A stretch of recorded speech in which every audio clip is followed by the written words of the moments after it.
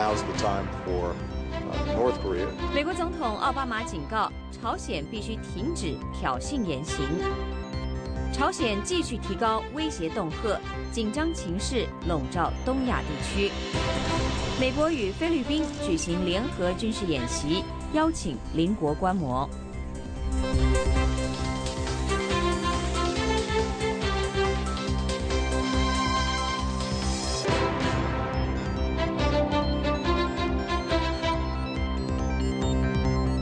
观众朋友们，周末好，欢迎您收看今天4月12号星期五晚上的 VOA 卫视，我是郑玉文。美国国务卿克里呢，目前已经抵达了首尔，就朝鲜问题与韩国官员举行记者会。稍后节目当中，我们就要来听听克里他的最新说法。另外，这个星期呢，美国首都华盛顿可以说是春暖花开。节目当中，我们就要带您去看看盛开的樱花。不过，首先我们要先请 VOA 卫视新闻主播李奕华为您介绍这个小时的重要新闻。奕华。好的，谢谢玉文。新闻首先，美国国务卿克里星期五抵达韩国首都首尔，准备就朝鲜半岛的紧张局势与韩国官员举行磋商。与此同时，美国及其东北亚盟友仍然对朝鲜可能进行导弹试射保持高度戒备状态。下面请看美国之音 VOA 卫视的报道。在克里抵达首尔的一天前，美国情报部门透露说，一份情侦报告显示，朝鲜的弹道导弹具备了运载核弹头的能力。不过，美国国防部五角大楼一位发言人说，这并不意味着朝鲜已经对报告中提及的核打击能力进行了充分的测试、开发和展示。报告出台之际，奥巴马总统和联合国秘书长潘基文刚刚就朝鲜半岛局势举行了会晤。奥巴马总统说，我们一致认为，朝鲜应该立即停止其好战的策略，并为紧张局势降温。没有人愿意看到朝鲜半岛发生冲突。潘基文呼吁中国和其他可以对朝鲜施加影响的国家发挥领导作用，缓和紧张局势。美国国家情报总监詹姆斯·克拉珀也表达了类似的观点。我想，如果有人可以对朝鲜施加影响的话，我想这应该是中国。中国刚刚经历了权力交接，我们看到的迹象显示，中国领导层对金正恩的好战言行也感到非常沮丧。韩国国防部星期四表示，韩国做好充分准备，可以应对朝鲜的导弹发射。国防部发言人说，韩国可以拦截朝鲜发射的任何火箭。美国之音 VOA 卫视报道。好的，有关这方面的消息，在稍后的 VOA 连线当中 ，VOA 卫视记者张荣香将为您介绍美国国务卿克里在首尔举行记者会的情况，以及美国总统奥巴马和联合国秘书长潘基文对朝鲜半岛局势的看法。接下来把焦点转向美国和菲律宾。美国和菲律宾部队星期五在菲律宾达拉省的乌鸦谷射击场举行实弹军事演习，两国的年度军事演习进入又一阶段。下面是美国之音 VOA 卫视的报道。美国和菲律宾正在进行1年1度的肩并肩军事演习，这是两个签署了防御条约的盟国每年规模最大、最重要的军事演习。参加这次演习的包括4500名美国军人和2300名菲律宾军人。演习的主要任务是人道救援和备灾工作。今年，两国军方还邀请了其他地区的伙伴国家参加军演。美国海军陆战队上将理查德·西姆科克说，今年是肩并肩军演的第29个年头，菲律宾部队从军演中向美国军队学习到地面行动的新技术。他们离开这里的时候会成为一支能力大大提高了的部队。中国官方媒体新华社曾报道说，菲律宾军方在演习开始时强调，这次与美国的联合行动与朝鲜半岛的紧张局势没有任何关系。以上是美国之音 VOA 卫视的报道。在美国国务卿克里抵达首尔之际，朝鲜再度提高威胁调门，声称其所谓强大的攻击性武器已经准备就绪，紧张情绪依然笼罩在这一地区。继续是美国之音 VOA 卫视的报道。有关朝鲜试射一枚中程导弹，以显示有能力打击该地区美国目标的猜测增多。尽管如此，前往两韩边境访问的游客依然络绎不绝。游客可以在韩国一侧的一个观望塔上看到朝鲜。韩国国防部发言人金敏熙一再表示，韩国军队已经准备好拦截任何来袭火箭。北韩发射弹道导弹是针对国际社会和朝鲜半岛的挑衅性的举动，所以我们希望北韩不要进行发射。如果他们这样做，我们已经做好各种应对的措施。金敏熙说，韩国不相信朝鲜已经拥有能够装载在导弹上的小型核弹头。星期四，一份新的美国情报分析披露，美国国防部所属的这个情报机构已经比较确信朝鲜拥有这样的小型核弹头。美国国务卿克里星期五抵达首尔，与韩国官员会晤，随后他将前往中国和日本。朝鲜最近的威胁是由其非军事机构祖国和平统一委员会发出的。该委员会声称，朝鲜的攻击武器已经做好发射准备，尽管没有明确指出是何种武器，但从此言辞看，应该指的是导弹。日本方面，日本防卫大臣小野寺五点说，日本政府正在加紧部署反导弹能力。防卫省一直在考虑如何加紧防卫措施，时刻保护日本人民的生命和财产。目前我们决定在4月底前尽快在滨松、那霸和知念部署爱国者3反导弹系统。星期二，日本已经在防卫省总部远离东京市中心的基地部署了爱国者3型导弹。美国之音 VOA 卫视报道。另一方面，一些人权团体敦促美国国务卿克里在访问中国时提出人权问题，特别是中国政府对待异议人士的方式引起的担忧。包括国际特赦和记者无国界组织在内的一些团体，本星期的一封信中说，由于美国追求在华经济机遇以及争取北京在朝鲜等国际问题上的支持，他们担心外界对中国人权的担忧受到了忽略。这封信还说，尽管中国对外界要求其改善人权的压力不予理会，但已经有迹象显示，这样的压力得到了中国的回应。人权团体指责中国政府加大对国内批评者的迫害，在西藏和新疆实行残酷政策，限制公民社会、言论自由和互联网。这封信还说，美中关系质量如何，部分取决于中国在国内和对外政策上是否遵循普世接受的人权标准。克里的访问是向中国发出这一信号的关键时机。新闻最后，法国外交部长法比尤斯与中国国家主席习近平会晤。在法比尤斯访问北京之际，美国、中国和韩国正在进行外交努力，试图缓和朝鲜半岛的紧张局势。朝鲜并没有提出发射导弹或进行另一次核试验的具体计划，但是已经提出警告说，朝鲜的武器准备待发，做好了一旦美国和韩国进行挑衅就会攻击的准备。这个月早些时候，法国敦促朝鲜不要进一步挑衅。法国外交部长法比尤斯在他2天的访问行程中，与中国国务院委员杨洁篪也进行了会晤，他还将与中国外长王毅举行会谈。好的，以上就是这个小时的重要新闻。接下来请不要错过 VOA 卫视更多的精彩节目。休息一下，不要走开，我们马上回来。接触信息的脉动，感受时代的心跳，持续可靠的消息来源，平衡客观的新闻理念。我是樊东明，欢迎收看美国之音 VOA 卫视。拒绝偏激与炒作，倾尽全力去做。传媒精品，全新打造唯信唯实新闻天职。美国之音 VOA 卫视。欢迎您继续回到 VOA 卫视。目前正在亚洲进行访问的美国国务卿柯里呢，预计在星期六要抵达北京，而这也是柯里上任之后对中国的第一次访问。一般认为，美中两国可能磋商的议题将会涉及朝鲜问题，还有美国在亚太地区的军事与外交关系。有关详情，下面就是美国之音记者斯特恩斯发回来的报道。美国总统奥巴马第2任期的亚洲战略是他第1任期的延续。美国提高在该地区的军事、外交与商业影响，以此作为亚洲轴心战略的一部分。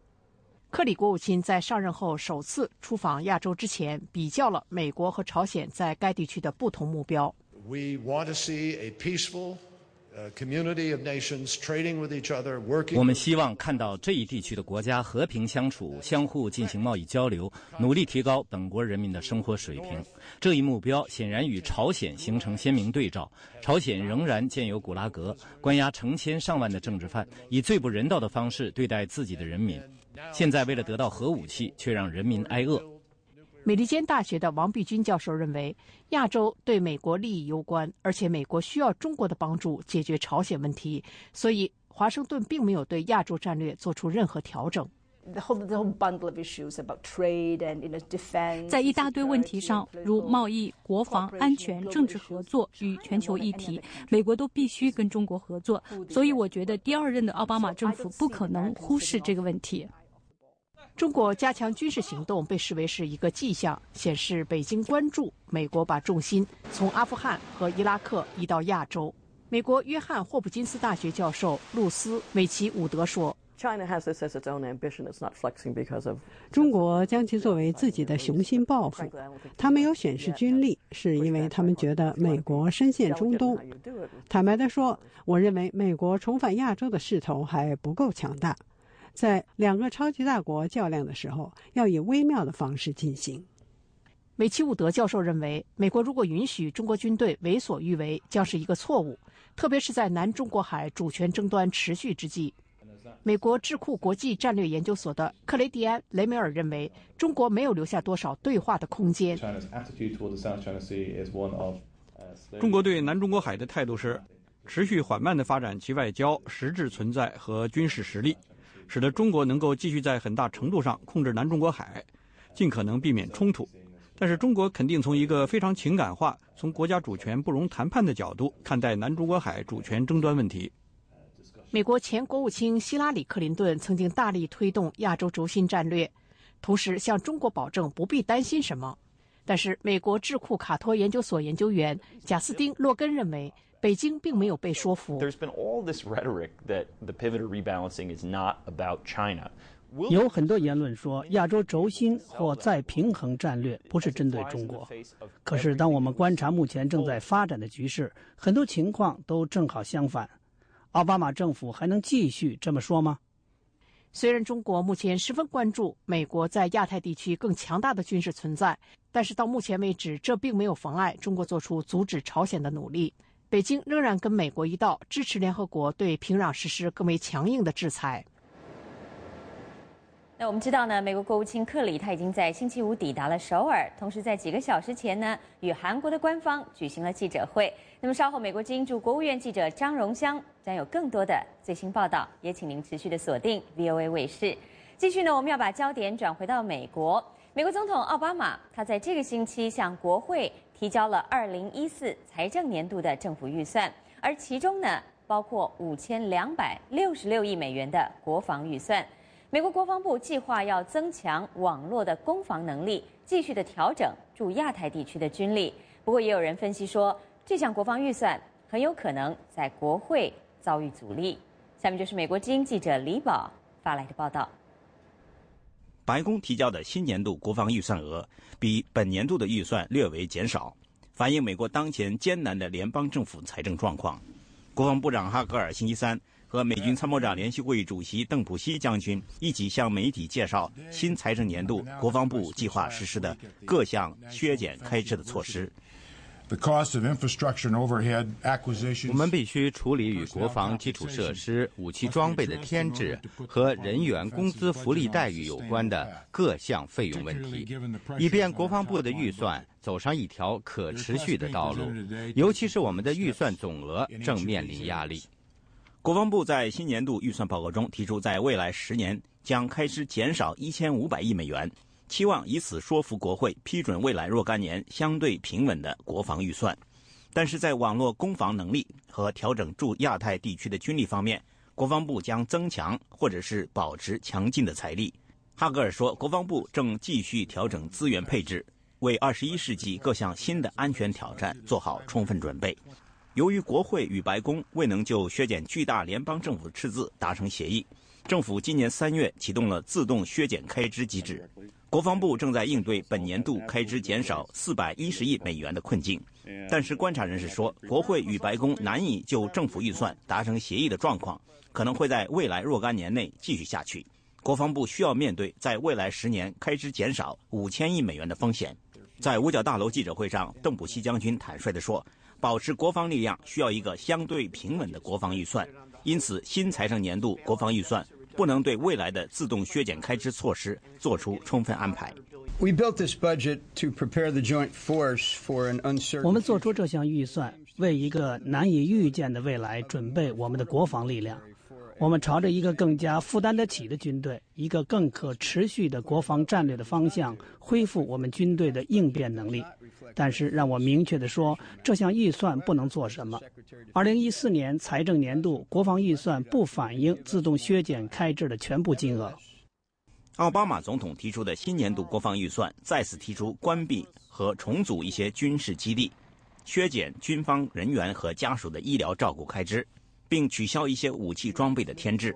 预计这项预算将在国会遇到巨大挑战。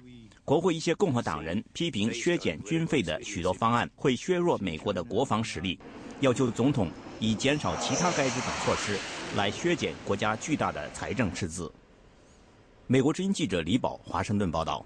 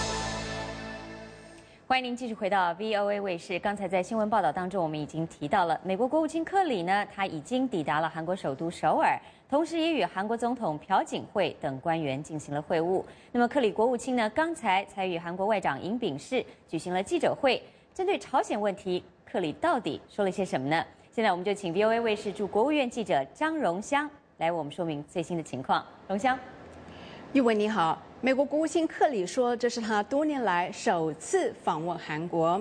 韩国总统朴槿惠预计今年5月访问华盛顿，克里此行也在为朴槿惠与奥巴马的会谈铺路。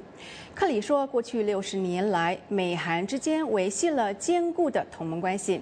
克里清楚表明，不会接受朝鲜发展核项目，美国在必要的时候会防御盟国。接下来，我们就来听听看美国国务卿克里怎么说。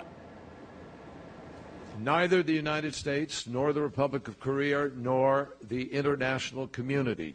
We are all united. 不管是美国、韩国还是国际社会，我们立场一致，不会接受朝鲜成为一个核子国家。朝鲜的挑衅言辞，不管从任何方面来看，都令人无法接受。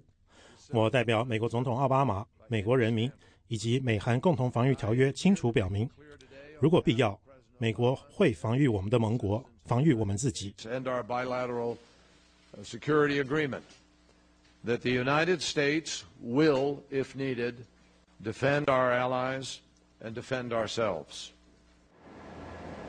今年2月1号，克里在宣誓之后，还没有到国务院正式上任，就立刻在第一时间和韩国、日本外长打电话。当时是寻求盟国合作，在联国推动制裁朝鲜的决议案。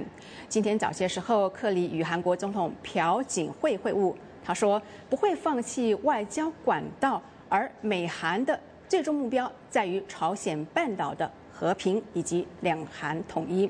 接下来，我们就来听听看美国国务卿克里怎么说。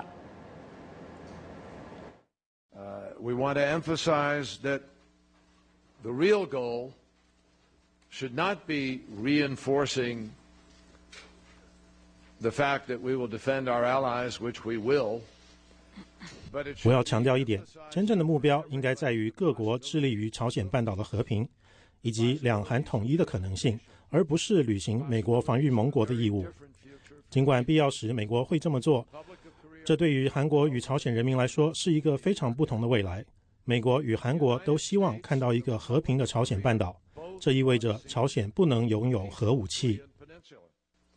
And that means it must be free of nuclear weapons. 克里此行还跟韩国的官员继续讨论民用核能以及经贸合作的事宜。跟随克里访问的还包括白宫国家安全会议的亚太官员罗素，而罗素现在已经被锁定将接任国务院主管亚太事务的助理国务卿。一文。好的，那么继续呢，我们要把镜头转回到美国国内啊，因为我们知道美国总统奥巴马他星期四下午与联合国秘书长潘基文在白宫方面举行了会谈。那么奥巴马总统他也特别的敦促朝鲜要结束挑衅的言行，同时也强调美国会继续的来和中国等国家进行磋商。是不是能给我们介绍一下最新的情况？好了，在场的官员形容奥巴马总统和潘基文的会谈气氛严肃，没有奥巴马总统常见的开玩笑作风。奥巴马总统强调不会放弃外交努力。接下来我们就来听听看美国总统奥巴马怎么说。Now's the time for North Korea to end the kind of belligerent. 现在是结束朝鲜炮战策略，让紧张局势降温的时候了。没有人希望看到朝鲜半岛出现冲突，我们将继续通过外交努力解决问题。如同我对联合国秘书长所说的，我们会采取必要措施，保护美国人民的安全，并且履行对这个地区盟友的义务。Will take all necessary steps to protect its people and to meet.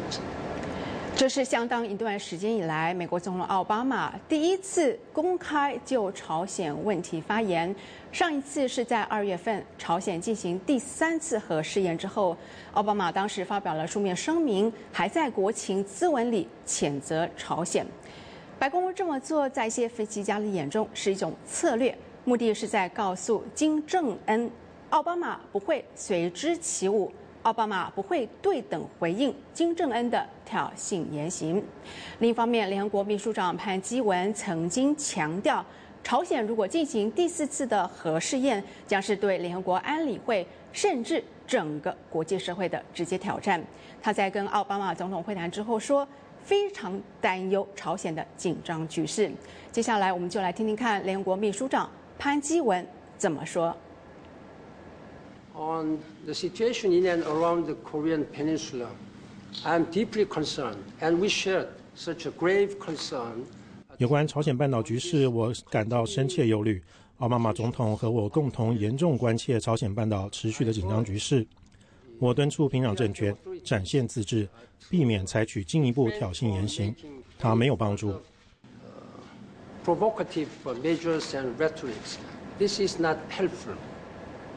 朝鲜到底有没有能力对准美国在关岛的基地，以及针对韩国与日本发射核导弹呢？目前美方的说法不一，美国官员也淡化处理星期四泄露的一份情报报告。这份报告说，平壤已经成功的研制出小型的核弹头。一文。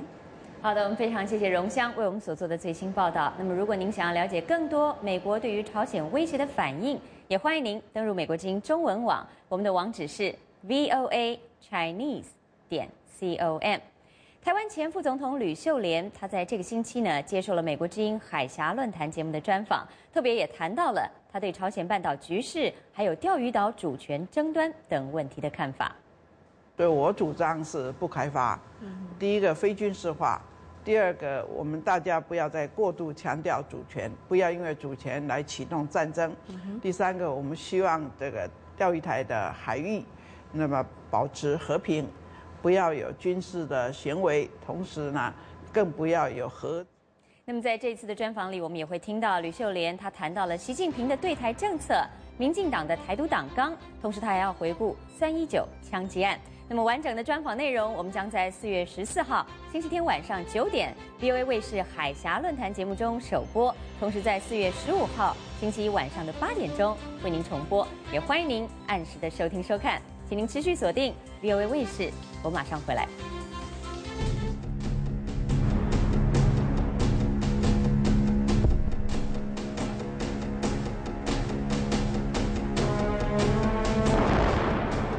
说你不能这么无谓的死，你是研究历史的，你可以用自己的笔来把真相告诉老百姓。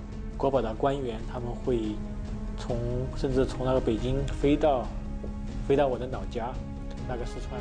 这一场举世震惊的悲剧啊，终于为民避免的发生了。江泽民主持一个军委的会议，如果这个书出来，我们将按扫黄修公示意味着什么呢？意味着被他的手比这个枪，说把这样的反党、反革命、乱军的作品赠送、传播、散发。欢迎回到 VOA 卫视。我们说家事、国事、天下事，事事关心。美国东岸地区呢，终于迎来了久违的春天了。今天的看天下栏目，我们就要带您一起来感受春天。就在前不久，美国首都华盛顿的史密森自然历史博物馆呢，举办了他们最受欢迎的春季展——蝴蝶展。接下来，我们就要跟美国之音记者塔博一起去观赏这些在花丛里翩翩飞舞的蝴蝶。在史密森学会自然历史博物馆的蝴蝶厅，数百只蝴蝶在人群中、在花丛中轻盈地飞舞着，置身在这舞动的色彩中，小心翼翼地呵护着不时落在身上、头上的蝴蝶，人们的心情不由得和春光一样明媚了。展览经理巴比特说，参观者在与蝴蝶零距离、亲密接触的同时，也了解了蝴蝶在生态系统中的重要性。我们希望把人和自然界连接起来。我们发现利用活的动物，特别是昆虫，是一个非常好的方式。我以前就来过这儿，我特别喜欢这个展览。蝴蝶啊，有的时候会落在我身上，在我家的后院可看不到这个。到处都是蝴蝶，真奇妙。我觉得这些蝴蝶喜欢我。巴比特说，展厅里有300-400只蝴蝶，分属大约50个品种，只是世界上2万多已知蝴蝶品种中的很小一部分。我们有亚洲、非洲、南美洲、中美洲以及美国的蝴蝶。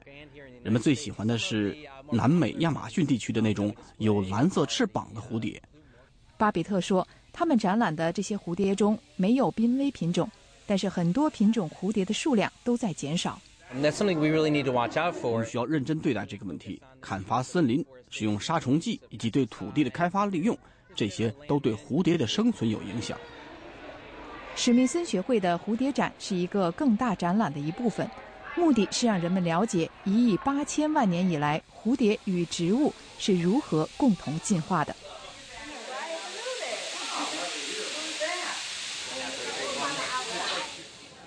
那么在这个春暖花开的季节呢，美国首都华盛顿最美的景致就是潮汐湖畔盛开的樱花了，每年都吸引成千上万的游客。接下来美国之音的镜头就要带您去看一看。今年春天偏冷，花期也从往年的3月底4月初推迟到这个星期。现在潮汐湖畔樱花盛开，似云似霞，赏花人接踵摩肩，无不陶醉在这美景当中。能以最好的角度赏花的，大概莫过于这位骑在高头大马上的警察了。骑在马背上看到的景色更美，我真幸运，能骑着马绕湖一圈。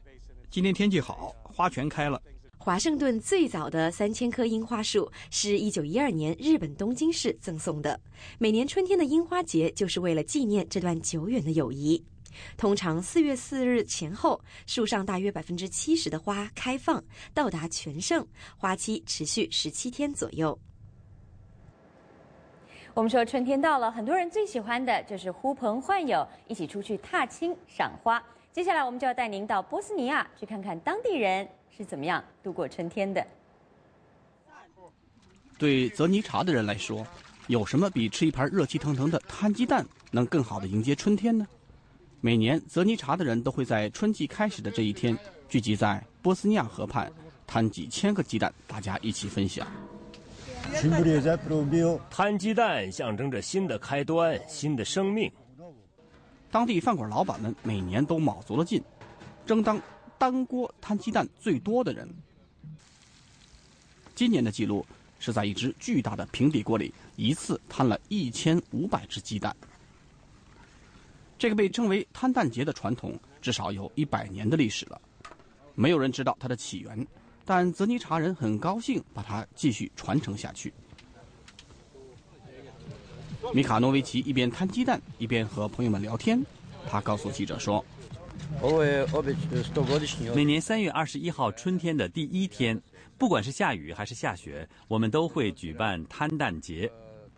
今天天气不好，还下着雨，但大家都兴高采烈的，有谁会在乎天气怎么样呢？”泽尼查人很为自己这个独特的迎春方式感到自豪，他们甚至考虑向联合国教科文组织申请，把摊蛋节列入世界非物质文化遗产呢。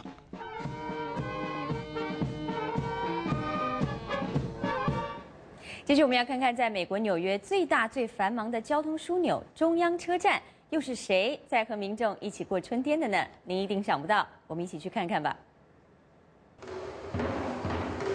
3月里每天2次，大中央车站面目全非，成了30匹马儿吃草撒欢的地方。艺术家兼舞者尼克卡夫把大中央车站看作是一个繁忙的十字路口，既有人来人往，也有马匹穿梭其间，激发人们的想象力。卡夫觉得这是他作为一个公民的义务。我们总是安于现状，日复一日地做同样的事，都不会梦想了。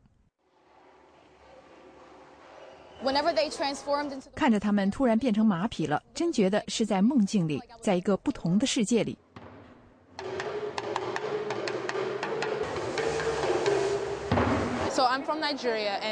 我来自尼日利亚，鼓呢是尼日利亚文化的一部分，在教堂里，在各种活动中，人人都会击鼓，所以我一听到鼓声就有一种回家的感觉。扮演马匹的是艾雷舞蹈学校的舞者，每匹马有2个人配合舞动。我要也能参加，肯定特别酷。我希望是他们当中的一个，那该多有意思啊！大中央车站的表演是由创意时间这个组织协助举办的。创意时间还为纽约市经办其他类似的项目。创意时间的安妮·帕斯特纳克说：“事实上，当年第一列驶进和驶出大中央车站的火车就是由马来拉动的。我们大家都喜欢动物，不是吗？”表演是短暂的，但就像梦一样，每个人都在心里为美好的梦境留着一个小小的角落。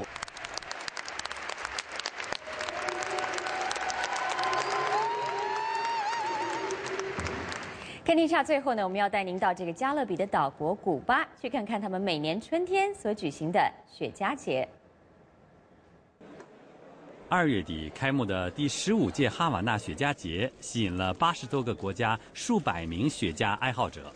尽管无烟世界似乎越来越成为一种趋势，但古巴雪茄经销商哈伯纳斯公司却报告说，古巴雪茄生产去年也就刚刚满足市场的需求。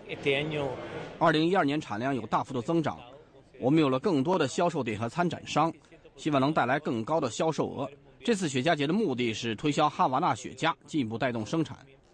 哈伯纳斯公司说，部分原因是由于俄罗斯和中国等新兴市场经济的需求在增加。2011年，古巴雪茄销售额达到了4亿100万美元，比2010年提高了9%。我们的目的是，无论从数量还是从销售额和利润来讲，都继续增长，让我们的消费者把抽哈瓦那雪茄当作最好的享受。在古巴妇女点烟和前领导人卡斯特罗吞云吐雾的经典画面后面，是古巴政府通过扩大雪茄市场来赚取外汇的急迫心情。每年的雪茄节上都会拍卖一些只微量生产的特殊品牌，拍卖所得将用于古巴的公共卫生事业。这个星期呢，国际间的目光可以说都聚焦在朝鲜的身上，大家都在问：朝鲜新领导人金正恩真的敢启动战火吗？那么朝鲜的核威慑不断的升级，这是否显示美国和中国的朝鲜政策需要进行反思呢？稍后第2小时焦点对话节目，主持人宁欣将要和嘉宾一起为您进行讨论，也请您不要错过。我们马上回来。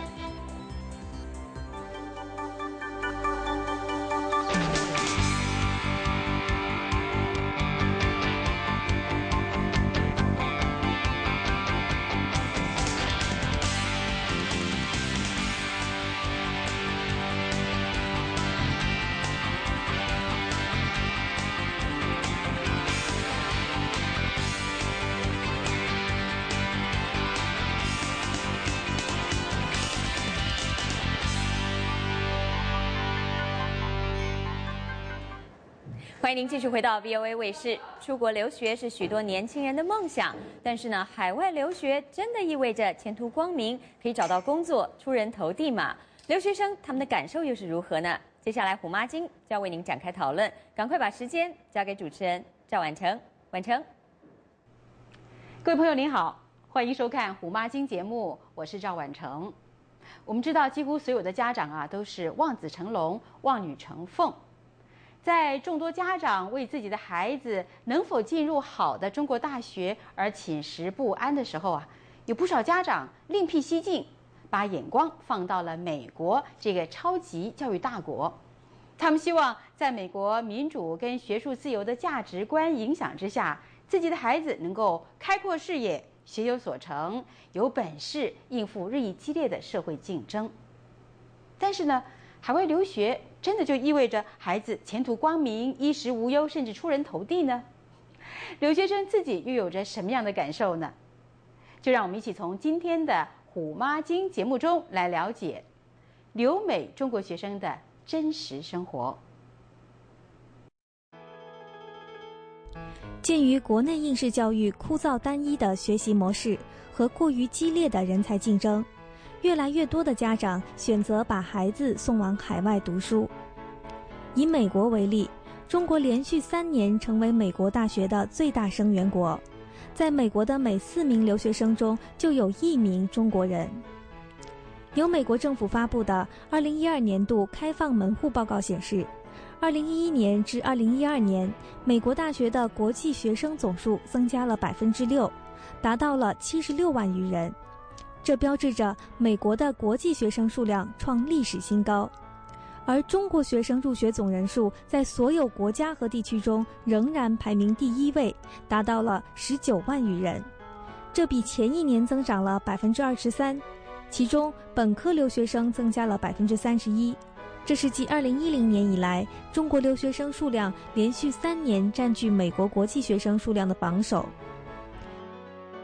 在中国大学生掀起美国留学高潮的同时，中国的高中生甚至初中生也涌动着来美留学的热潮。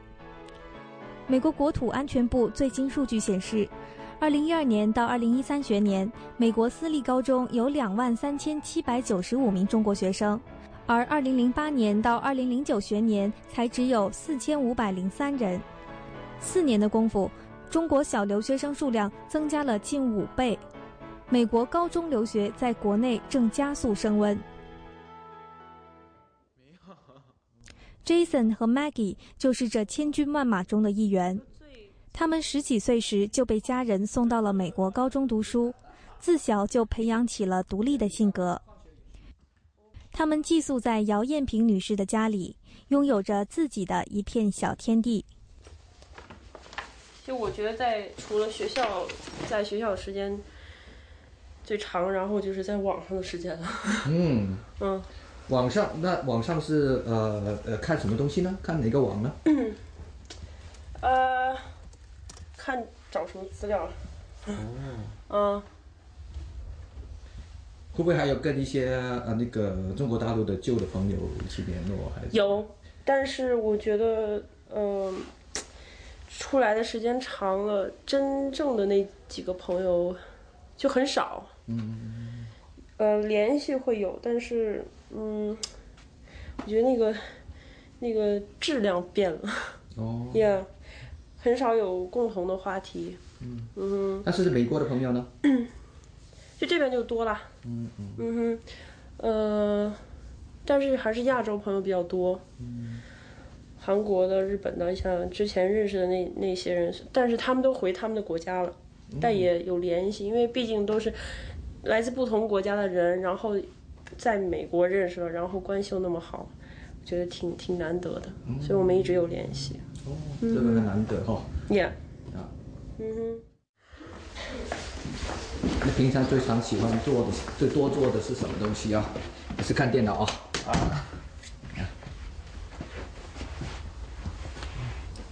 平时就上。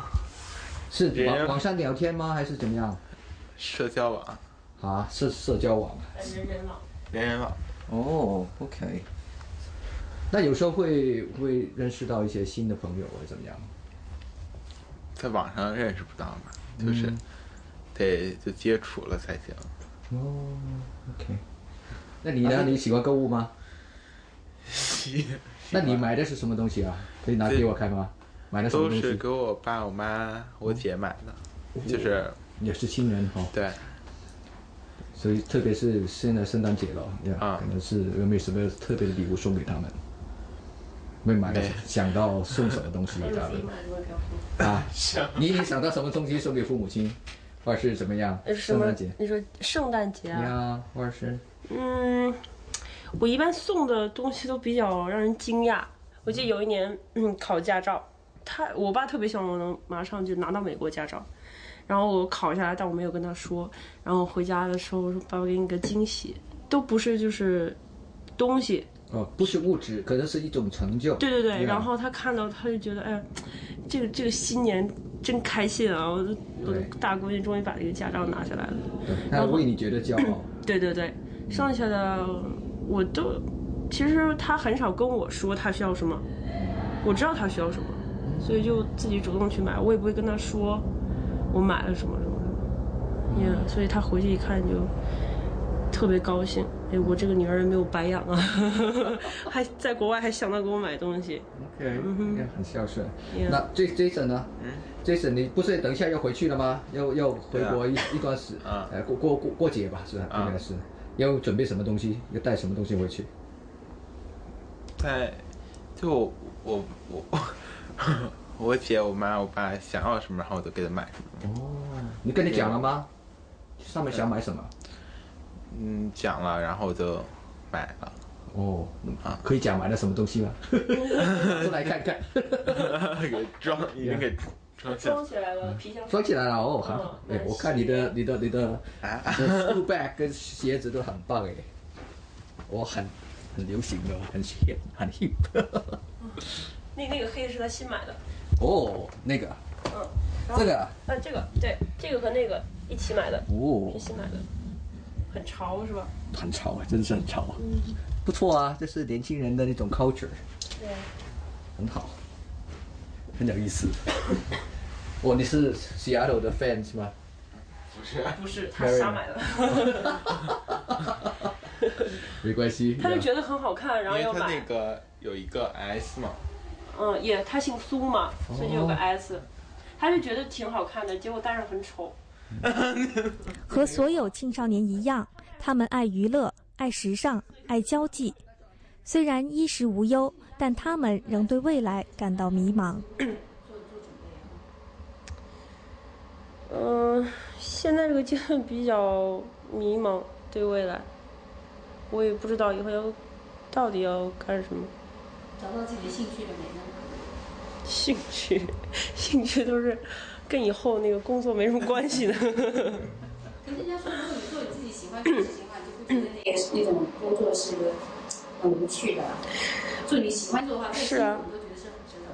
但是我记得有一次我就是那个姑姑的那个丈夫就跟我说，在美国有85%还是90%的人，他们的工作都不是自己的爱好，不是自己喜欢的，只是为了持家嘛，对，谋生。而这现象也挺正常的。以后我找到不喜欢的，我也得工作呀。你赶快找到你自己喜欢的呀，先认清楚方向啊，认清楚了吗？太美，太迷茫。会多点尝试，多试一点，对呀，反正年轻嘛，这个是你的本钱。对。呀，可以多方面尝试一下。这是我最值得骄傲的。也是要把握的，因为时间过得很快。你呢？你喜欢做什么呀，Jason？做什么？你的兴趣在哪里？你现在知道吗？喜欢做什么？做饭。啊？做饭。哦，你喜欢 cooking 啊？你愿意把cooking是个很大的，把烹饪作为你的那个职业的方向吗？没有。我爸妈不同意。但你如果他们同意，你会想到把它作为你的将来前途吗？会。其实，在美国很多的那个 cooking show， 那个都是已经变明星了呀。你有这个天分吗？他说饭做非常好。这又说 surprise me the most 是要 Jason， 他一小男孩这么年龄才16岁，他做饭做得非常好，做得非常讲究，然后味道浓啊重啊，他非常讲究，他知道怎么，还有那个 presentation， 我就挺 surprise， 挺吃惊的。但是我知道现在他也处于矛盾当中，就是说虽然这个是自己的爱好，但家长呢，因为中国是文化的影响，又觉得说当厨师不一定就是所说的成功，所以家长就没说在这上特别的鼓励他去做，但是他发自内心却真是他自己的爱好。所以有矛盾，中国孩子就是在这身处于矛盾中。比如像 Maggie， 她也是这样，她呢也是没有找到，首先她知道有一些自己的兴趣爱好也没有尝试，是因为她认为觉得靠自己这个兴趣爱好，他是没法维持生计的，他是生活不下去的，那他就得找一份工作，至少能有个收入，这样他才能生存下去。所以这也是一个，孩子、大人都在矛盾当中。那就说眼下说不上这儿来，不去读书，回国内也不是马上就能说就有工作呀。你是想干啥也不是手到擒来的事儿。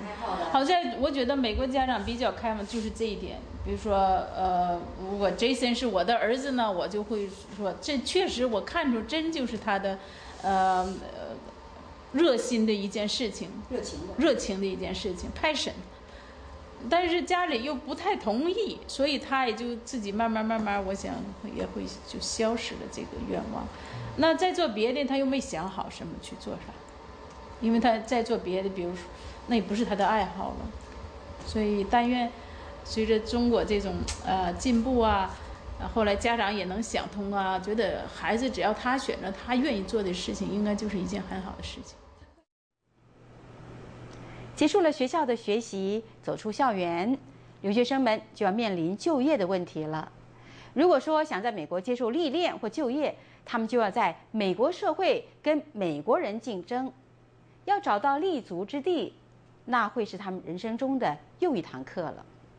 尤其是在美国已经拿到了研究生学位的中国留学生，即使他们练就了18般的武艺，语言跟文化的隔阂呢，也经常会让他们在追求梦想的道路上感到彷徨不安。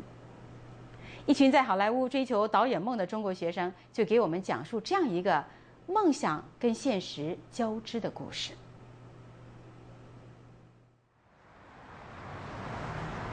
America currently has hundreds of thousands of Chinese students. Those students travel across half the earth to study and expect a better tomorrow. Many of those students believe a better tomorrow means a better life, a better education, a better job, or more money. But I have no idea what a better tomorrow is. Like you may not know why there is only a line flirting with the screen. I came to Los Angeles from China years ago. Actually, I think the dancing line is like my life. Sometimes it goes up, but most of the time it's flat. Like Confucius' old saying, it never rains, but it pours.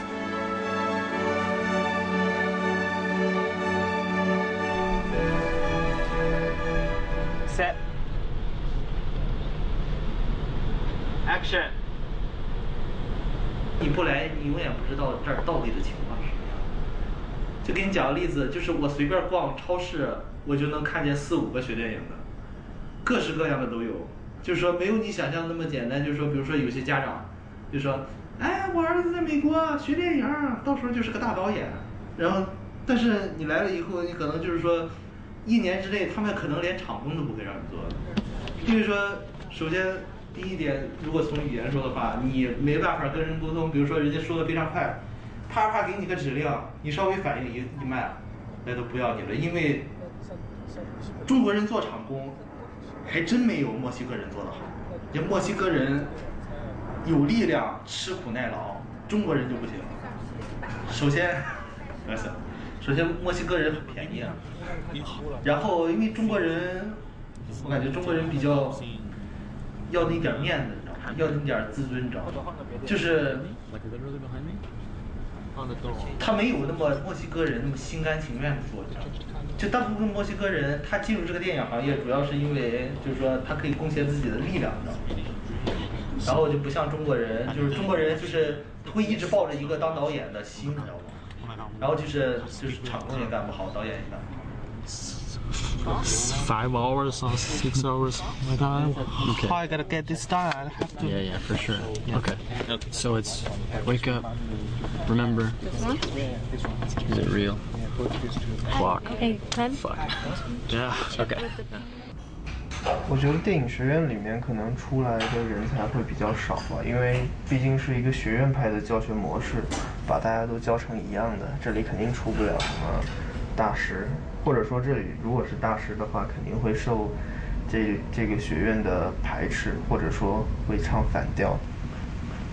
你来到这里不能保证你能找到工作，更不能保障你成为一个伟大的艺术家或者说导演。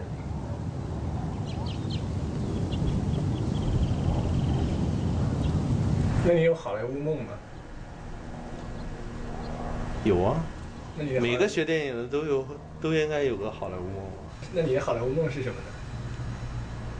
我的好莱坞梦就和大家好莱坞梦是一样的，拍一个片子，获得奥斯卡嘛，差不多就这样。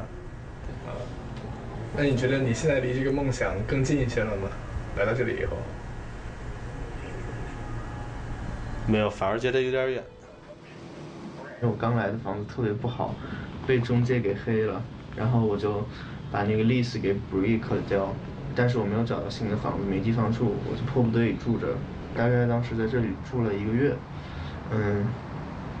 就是自己买了一个睡袋，在这边，然后同时想给我们那个学校的老师留下一个就是艰苦朴素的印象，结果那个我发现他们这边人不吃这一套，他们有一次我们 advisor 看到我的睡袋在地上，就跟我说，就说你为什么不回家？我说我没有家，然后他原话说的挺狠的，就是说 get your shit out of here。看完今天的节目，观众朋友们是不是对留学生的生活有了更多的了解呢？家长带着望子成龙、望女成凤的迫切心情，把孩子送到海外去留学。可是呢，学生们的心理问题常常被忽略掉，尤其这些低龄的留学生，他们的心理发育都还没有成熟呢，他们是更容易出现情绪上的波折。除了物质，父母对孩子的生活还有秩序上的理解跟支持，才是让他们内心充满阳光、敢于面对困难、健康快乐成长的最终力量。各位朋友，如果您还有更多的经验跟感想要跟我们分享的话，欢迎您登录美国之音中文网站，在本期节目的下方的评论中留言参与讨论。好，我们今天节目在这就要告一段落了。参与这次节目制作的还有丁维元、莫干生以及金刀。非常感谢您收看《虎妈经》节目，我是赵婉成，再会。美国大学毕业生找不到工作，该怪谁？我觉得骂的还是有道理。为什么？这个节目见过逻辑这么不通的东西。外国人怎么见，外国人怎么练。现在市场经济，你怎么还抱着这个教条不放呢？欢迎回到焦点对话。罗马就是被面包和马戏掏空的。那宝生，你的看法是什么？每周5晚焦点对话。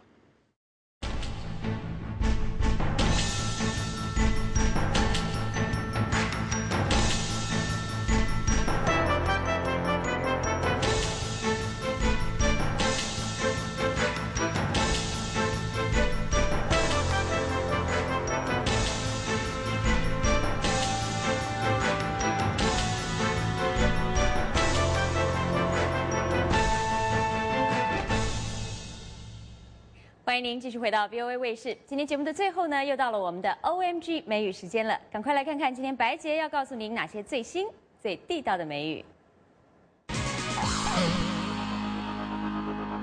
大家好，欢迎来到 OMG 美语，我是白洁。星期一到星期五，我每天都会播出一个节目，一直在学最新的、最地道的美语。Huge, big， 非常大。我们今天一起来看看，怎么用最新美语口语说哇，非常大。Doozy, doozy, doozy, doozy, doozy, doozy， 一个意思就是很大，非常大。Look at that zit on your face. That's a doozy. 看看你脸上的痘痘，这么大。No, it's such a doozy. It's like on your entire face. 全脸上的痘痘。Oh, is it really a doozy?Doozy， 还有另外一个意思就是一个很大的挑战。That test was a doozy. It'll be a miracle if I get an A on that test. 这考试太难了，如果我能得 A， 那才奇怪呢。Ginormous, ginormous, ginormous, ginormous, ginormous， 意思就是。Gigantic 和 enormous 的合成词就是 ginormous， 非常大。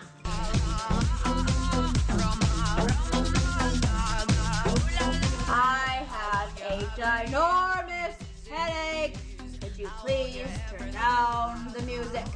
我头痛死了，请把音乐关小点声好吗 ？Okay, I'll turn it down. OMG。天哪 ！What？ 怎么了 ？What？ 什么事啊 ？There is a ginormous spider on your shoulder。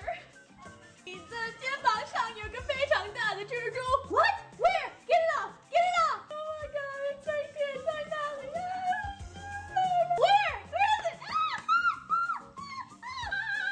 Gargantuan. Gargantuan, gargantuan, gargantuan, gargantuan, gargantuan. 非常大。I'm going to New York City for vacation next week. I heard all of the buildings are just gargantuan. 我下周要去纽约市度假，我听说所有建筑都非常高，非常大。Oh, you gotta eat a gargantuan slice of pizza while you're in New York. 你去纽约一定要吃一片特大比萨。好 ，It's your turn. 请用英文写个评论告诉我 Have you ever had a ginormous spider or bug on you? Last week, when I put on my sweatshirt, I felt a little crawling.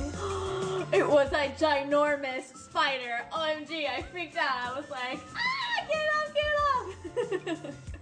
And have you ever taken a test where you're like, oh, that was a doozy. I don't know if I passed that test. 好，以上就是今天的 OMG 美语，我们明天见，拜拜。好，各位观众，今天晚上 VOA 卫视第1小时节目呢，就为您进行到这里，感谢您的收看。如果您有任何的建议或想法，欢迎您电邮给我们，我们的电邮地址是 voa 新闻@gmail.com。节目最后呢，要带您到泰国去观赏可爱的泼水节，连大象也都一起来参与泼水了呢。我是郑玉文，感谢您的收看，稍后请您继续收看宁心为您主持的焦点对话节目。祝您晚安，再会。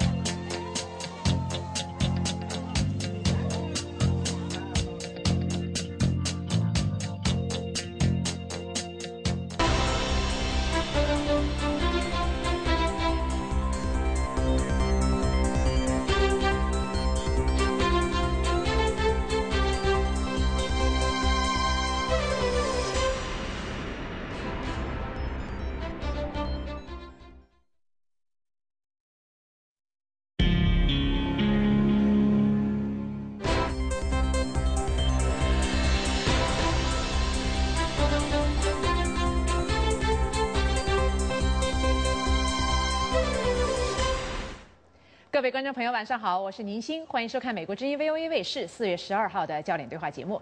今天我们讨论的话题是朝鲜行为失控，美国和中国是否应该反思对朝政策？铁娘子撒切尔夫人去世，给世界留下了什么？首先，请李一华来介绍这个小时的国际新闻。一华。好的，谢谢宁欣。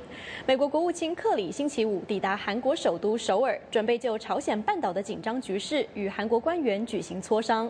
与此同时，美国及其东北亚盟友仍然对朝鲜可能进行导弹试射保持高度戒备状态。下面请看美国之音 VOA 卫视的报道。在克里抵达首尔的一天前，美国情报部门透露说，一份情侦报告显示，朝鲜的弹道导弹具备了运载核弹头的能力。不过，美国国防部五角大楼一位发言人说，这并不意味着朝鲜已经对报告中提及的核打击能力进行了充分的测试、开发和展示。报告出台之际，奥巴马总统和联合国秘书长潘基文刚刚就朝鲜半岛局势举行了会晤。奥巴马总统说，我们一致认为，朝鲜应该立即停止其好战的策略，并为紧张局势降温。没有人愿意看到朝鲜半岛发生冲突。潘基文呼吁中国和其他可以对朝鲜施加影响的国家发挥领导作用，缓和紧张局势。美国国家情报总监詹姆斯·克拉珀也表达了类似的观点。我想，如果有人可以对朝鲜施加影响的话，我想这应该是中国。中国刚刚经历了权力交接，我们看到的迹象显示，中国领导层对金正恩的好战言行也感到非常沮丧。韩国国防部星期四表示，韩国做好充分准备，可以应对朝鲜的导弹发射。国防部发言人说，韩国可以拦截朝鲜发射的任何火箭。美国之音 VOA 卫视报道。在美国国务卿克里抵达首尔之际，朝鲜再度提高威胁调门，声称其所谓强大的攻击性武器已经准备就绪，紧张情绪依然笼罩在这一地区。继续请看报道。试射一枚中程导弹，以显示有能力打击该地区美国目标的猜测增多。尽管如此，前往两韩边境访问的游客依然络绎不绝。游客可以在韩国一侧的一个观望塔上看到朝鲜。韩国国防部发言人金敏熙一再表示，韩国军队已经准备好拦截任何来袭火箭。北韩发射弹道导弹是针对国际社会和朝鲜半岛的挑衅性的举动，所以我们希望北韩不要进行发射。如果他们这样做，我们已经做好各种应对的措施。金敏熙说，韩国不相信朝鲜已经拥有能够装载在导弹上的小型核弹头。星期四，一份新的美国情报分析披露，美国国防部所属的这个情报机构已经比较确信朝鲜拥有这样的小型核弹头。美国国务卿克里星期五抵达首尔，与韩国官员会晤，随后他将前往中国和日本。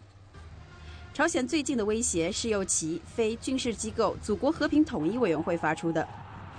该委员会声称，朝鲜的攻击武器已经做好发射准备，尽管没有明确指出是何种武器，但从此言辞看，应该指的是导弹。日本方面，日本防卫大臣小野寺五点说，日本政府正在加紧部署反导弹能力。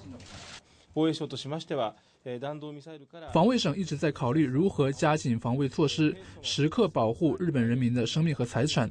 目前我们决定在4月底前尽快在滨松、那霸和知念部署爱国者3反导弹系统。星期二，日本已经在防卫省总部远离东京市中心的基地部署了爱国者3型导弹。美国之音 VOA 卫视报道。另一方面，一些人权团体敦促美国国务卿克里在访问中国时提出人权问题，特别是中国政府对待异议人士的方式引起的担忧。包括国际特赦和记者无国界组织在内的一些团体，这个星期在一封信中说，由于美国追求在华经济机遇以及争取北京在朝鲜等国际问题上的支持，他们担心外界对中国人权的担忧受到了忽略。这封信还说，尽管中国对外界要求其改善人权的压力不予理会，但已经有迹象显示，这样的压力得到了中国的回应。人权团体指责中国政府加大对国内批评者的迫害，在西藏和新疆实行残酷政策，限制公民社会、言论自由和互联网。这封信还说，美中关系质量如何，部分取决于中国在国内和对外政策上是否遵循普世接受的人权标准。克里的访问是向中国发出这一信号的关键时机。接下来，美国和菲律宾部队星期五在菲律宾打拉省的乌鸦谷射击场举行实弹军事演习，两国的年度军事演习进入又一阶段。下面是美国之音 VOA 卫视的报道。美国和菲律宾正在进行1年1度的肩并肩军事演习，这是2个签署了防御条约的盟国每年规模最大、最重要的军事演习。参加这次演习的包括4500名美国军人和2300名菲律宾军人。演习的主要任务是人道救援和备灾工作。今年，两国军方还邀请了其他地区的伙伴国家参加军演。美国海军陆战队上将理查德·西姆科克说，今年是肩并肩军演的第29个年头，菲律宾部队从军演中向美国军队学习到地面行动的新技术。他们离开这里的时候，会成为一支能力大大提高了的部队。中国官方媒体新华社曾报道说，菲律宾军方在演习开始时强调，这次与美国的联合行动与朝鲜半岛的紧张局势没有任何关系。以上是美国之音 VOA 卫视的报道。新闻最后，法国外交部长法比尤斯与中国国家主席习近平会晤。在法比尤斯访问北京之际，美国、中国和韩国正在进行外交努力，试图缓解朝鲜半岛的紧张局势。朝鲜并没有提出发射导弹或者进行另一次核试验的具体计划，但是已经提出警告说，朝鲜的武器备战待发，做好了一旦美国和韩国进行挑衅就会攻击的准备。这个月早些时候，法国敦促朝鲜不要进一步挑衅。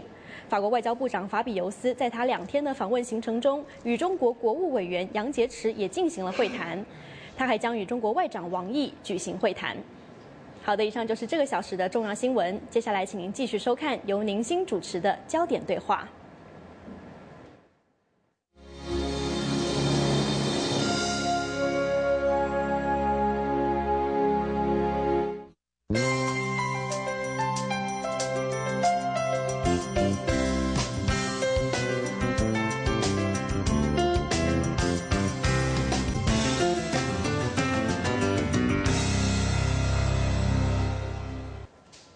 观众朋友，晚上好，欢迎收看美国之音 VOA 卫视4月12号的焦点对话节目，我是宁欣。今天我们讨论的话题是朝鲜行为失控，美国和中国是否应该反思对朝鲜的政策？铁娘子撒切尔夫人去世，给世界留下了什么？我们的4位嘉宾分别是中国时报华盛顿特派员刘平先生，马里兰大学美华中心主任戴博先生，他的英文名字是 Robert Daly， 美国之音中文部资深编辑宝生先生，以及政论作家、时事分析人士陈伯空先生。陈伯空先生是从美国之音的纽约演播室来参加我们今天的节目。首先，让我们来看一看朝鲜半岛局势。目前，全世界都睁大了眼睛，等着看朝鲜下一步要做什么。在关闭开城工业区并警告外国使馆人员撤离之后，分析人士担心朝鲜可能在美国国务卿克里访问韩国之际试射导弹。与此同时，韩国、日本和中国分别调兵遣将，加强战备。美国也在韩国和关岛部署先进战机和导弹防御系统。那么，年纪轻轻的金正恩有没有胆识来启动战火？朝鲜的威慑力不断的升级，美国和中国是否应该反思其朝鲜政策？今天我们就来讨论一下这些问题。首先，请人在纽约的陈伯空先生来跟我们分析一下。我们知道朝鲜呢一再发出这个战争威胁，但是外界呢似乎已经对此习以为常了。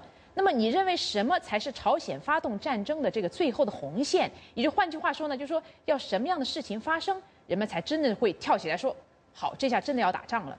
你来跟我们分析一下。有一句俗话说，会咬人的狗不叫，换过来说就说爱叫的狗不一定咬人。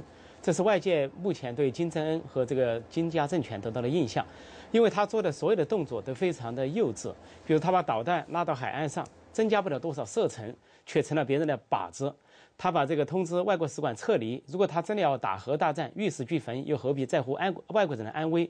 另外，他说切断南北朝鲜的热线电话，其实他不接电话就可以了，何必切断？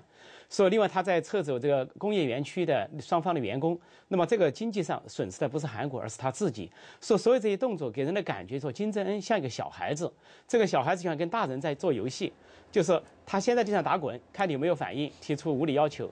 就看你没反应，他就跑到大人的耳朵边喊：“喂，你怎么还没反应？我要动手了。”结果大人还不反应，这个他就拿一把那个玩具刀在大人面前晃来晃去，说：“喂，你要是再没有反应，我就要这个怎么样了。”所以这个我看你怎么样。说这些动作，这些小孩式的动作了，反映了这个政权的本质。同时，我担心他把人类的智商也整体的拉低了。但是宝生有不同的看法。宝生，对我想不能够以小孩子耍刀舞剑来看待金正恩目前的所作所为，因为除了他的一些口头上的叫嚣以外，他已经采取了一些行动，比如讲进行核试验、发射卫星、导弹等等，这些已经严重的违反了联合国安理会的决议，所以就不能够再把它看成是一种口头上的威胁而已。另外，金氏政权过去这些年来，他所做的也并不一定是所谓那种口头上的这个吓唬人而已。他们像炸毁天安舰，像延坪岛发射进行炮击等等，这已经是非常严重的军事挑衅的行为，而不仅仅是口头上的威吓而已。就如果我们说他是个孩子，他还是手里有核武器的一个孩子，有脾气的、有军队的一个孩子。到现在为止，我觉得多数的美国人还觉得他只不过是一个虚张声势的，并不觉得会打仗。可是他是所有的他的这些行为是给谁看的吗？当然有一部分是给外国人看的，包括美国、韩国、中国在内。可是还有一部分是给他自己的那些人看的。最大的危险在这里的，因为最近他就是每一次他就是火上加油，总有一天为了满足他的那个国内的一些情绪，他非得做点什么不可。所以我可能最可怕的是这些。刘皮先生，我们知道金氏政权过去几年其实多次发出这种威胁，那么这一次为什么外界有一些更关注的因素，就是跟以前有什么不一样？你来跟我们分析一下。好的，我想其实刚才这个破空他的意思说，这个金三胖啊，对金家这个第三代领导人，他那些种种作为，是他刚才那种讲法是说会不会发生战争？因为现在普遍的认为，就是回答这个宁鑫刚才问这个问题，跟过去怎么不一样？因为他现在的这些作为哈，摆明了就是说，老子虽然他年纪不老，就是不甩你们，你们要怎么样？联合国安理会现在已经制裁我了，还会继续制裁，又怎么样？你美国今天你派了这个2艘这个神盾级的军舰到这边来，你现在把这个海基飞弹这个雷达可以侦测2000公里派来这边，你又怎么样？我要做什么是按照我的既定政策去执行，所以这就是让大家格外担心的事情。很多人在分析这次朝鲜战争威胁的时候，都是看这个金正恩的个性。那么一些媒体就分析说金正恩跟他的祖父那一辈是非常不一样，他不是在战火中长大的，那么他是在糖水里面泡大的，所以他们就从这个来看，就觉得金正恩根本就没有这个政治魄力或者胆识来真的发动战争。那么破空，你的看法是什么？对，首先我也同意刚才3位说的，也不能够小看，也因为他上任以来最近几个月都说话算数。他说要试射导弹，他发射卫星他搞了，结果他说要搞核试验他搞了，所以呢也不能够低估他这个究竟要干什么。因为刚才戴博说得好，这个他主要是出于内政的需求，因为这里看到2个因素，一个是政权的那个性质，一个是金正恩本身的个性。政权的性质就是这个政权它是独裁政权，它的对外转嫁危机都是出于内政的需要，对吧？为内部为政团结，控制军队，控制人民。他从祖父到父亲到他都一样。但是金正恩还有个特点，就是非常年轻，30岁左右。那么他有可能出于一个就是对内部控制的焦虑，他不一定控制得了这些所有的将军或者部长或者这些老将。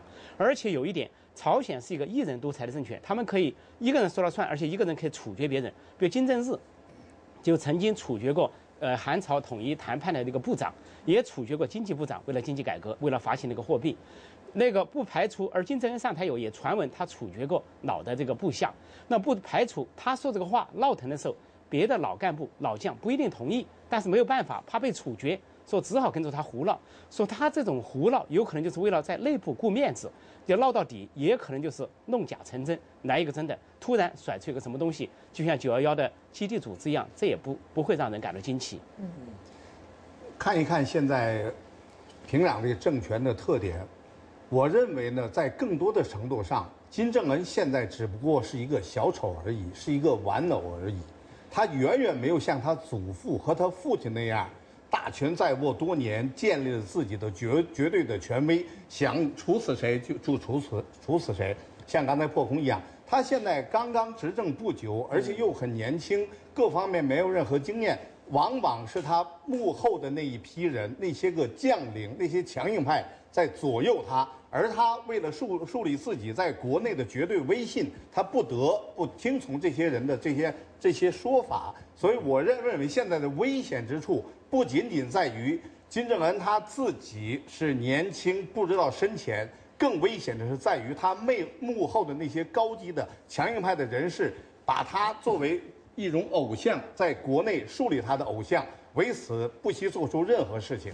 可是他爸原来也是小丑，原来也就是笑料，尤其是在美国的一个西方媒体，就是什么讽刺他的那个发型，他那个大肚子什么的，他只不过是把军队排第一，讨好了他的那个将军。这个小丑慢慢的变为一个全世界觉得是不是所说的邪恶轴心的分子之一。所以这个小丑，如果他的时间长，我们也会看惯了，也会觉得是个比较危险的人物吧。我倒是赞成扩空刚才讲的，现在他身边很多人陪着他一道玩。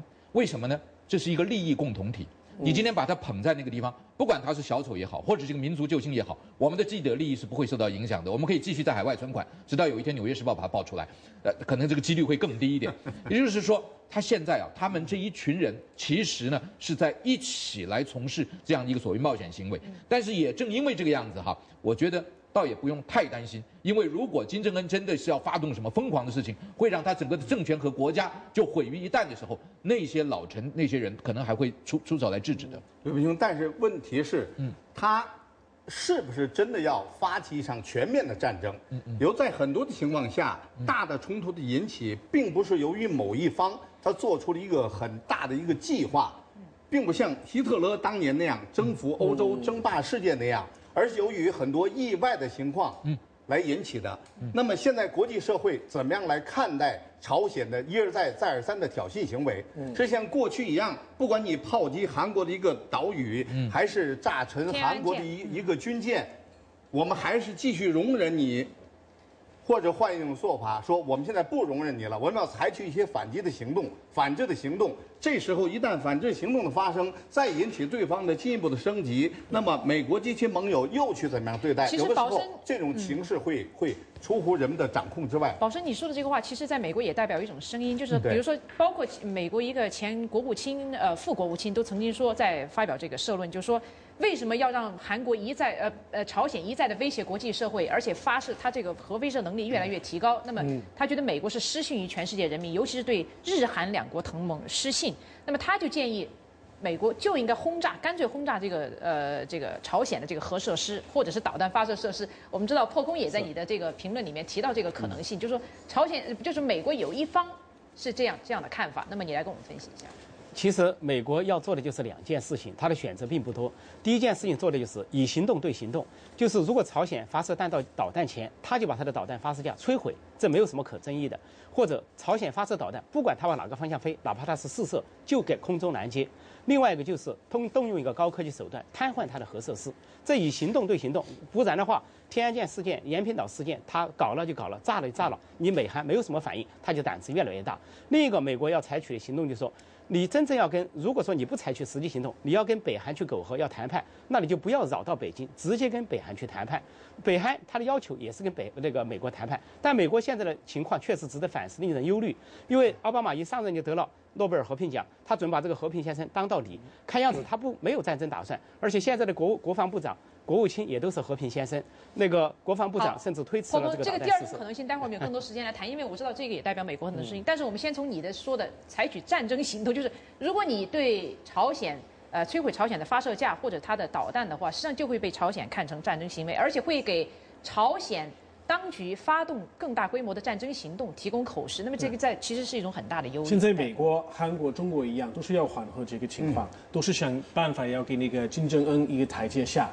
这样子的话，过了一段时间，如果他再也没有什么有升级的挑衅性行为的话，我们就可以就是再来一轮，可能不是那个流放会谈，可是最起码我们可以再谈判。我们现在是找这么一个机会。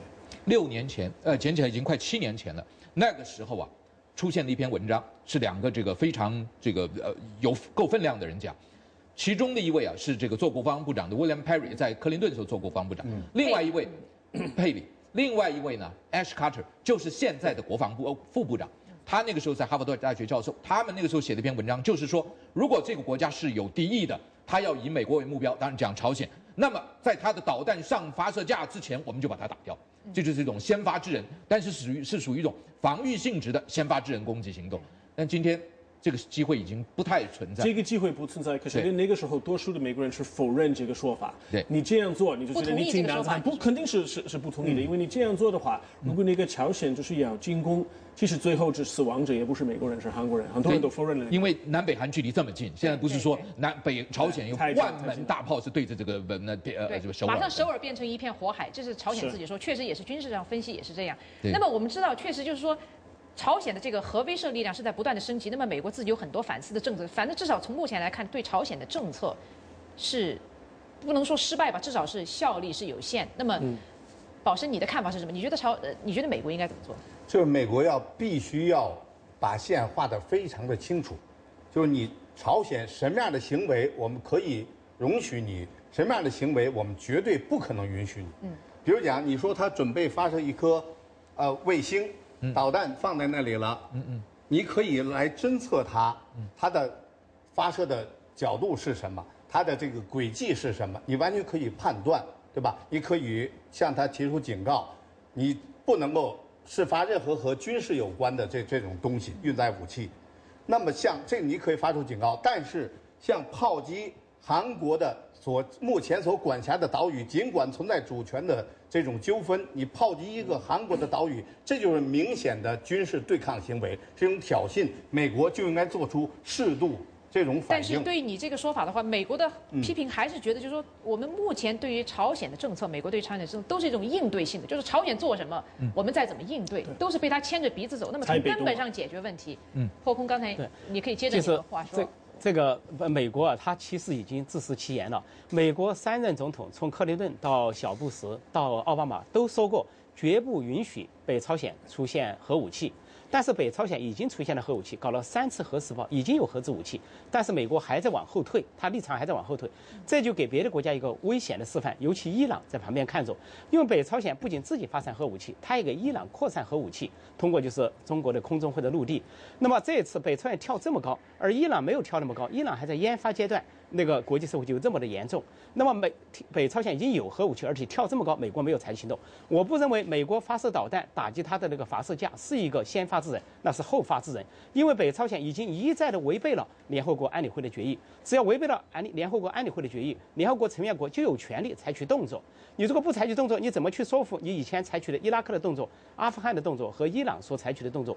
所以在这个时候，我觉得美国要反思的就是，不仅仅是你是耐心，你是等待，而且你要采取行动的时候了。我知道戴博你有个看法，你觉得美国就应该跟朝鲜直接对话和甚至建立外交关系？你其实我觉得，因为我们每一次跟那个北朝鲜我们发生这些冲突有危机的时候，如果我们是早5年跟他恢复了邦交有外交关系，那个事情就好办得多，对不对？可是，在此刻我们总是说，哎呦，他们这个行为我们不能就是为了承认这些坏行为而跟他们建立一个外交关系。算了，美国应该有自信心，我们应该马上跟他没有太多的那个条件的。有正式的一些外交关系，为什么呢？就是跟中国那个道理一样，你一有美国人、美国的那个大使馆、美国的那个公司、美国的大学交流等等，进行所谓的和平演变、接触政策，就是有接触政策的话，我们会增加我们对他们的理解，我们对他们的影响等等。美国可以有自信心。我觉得我们这30年的那个政策失败，陈破空都已经说了，我们说我不能容忍这个，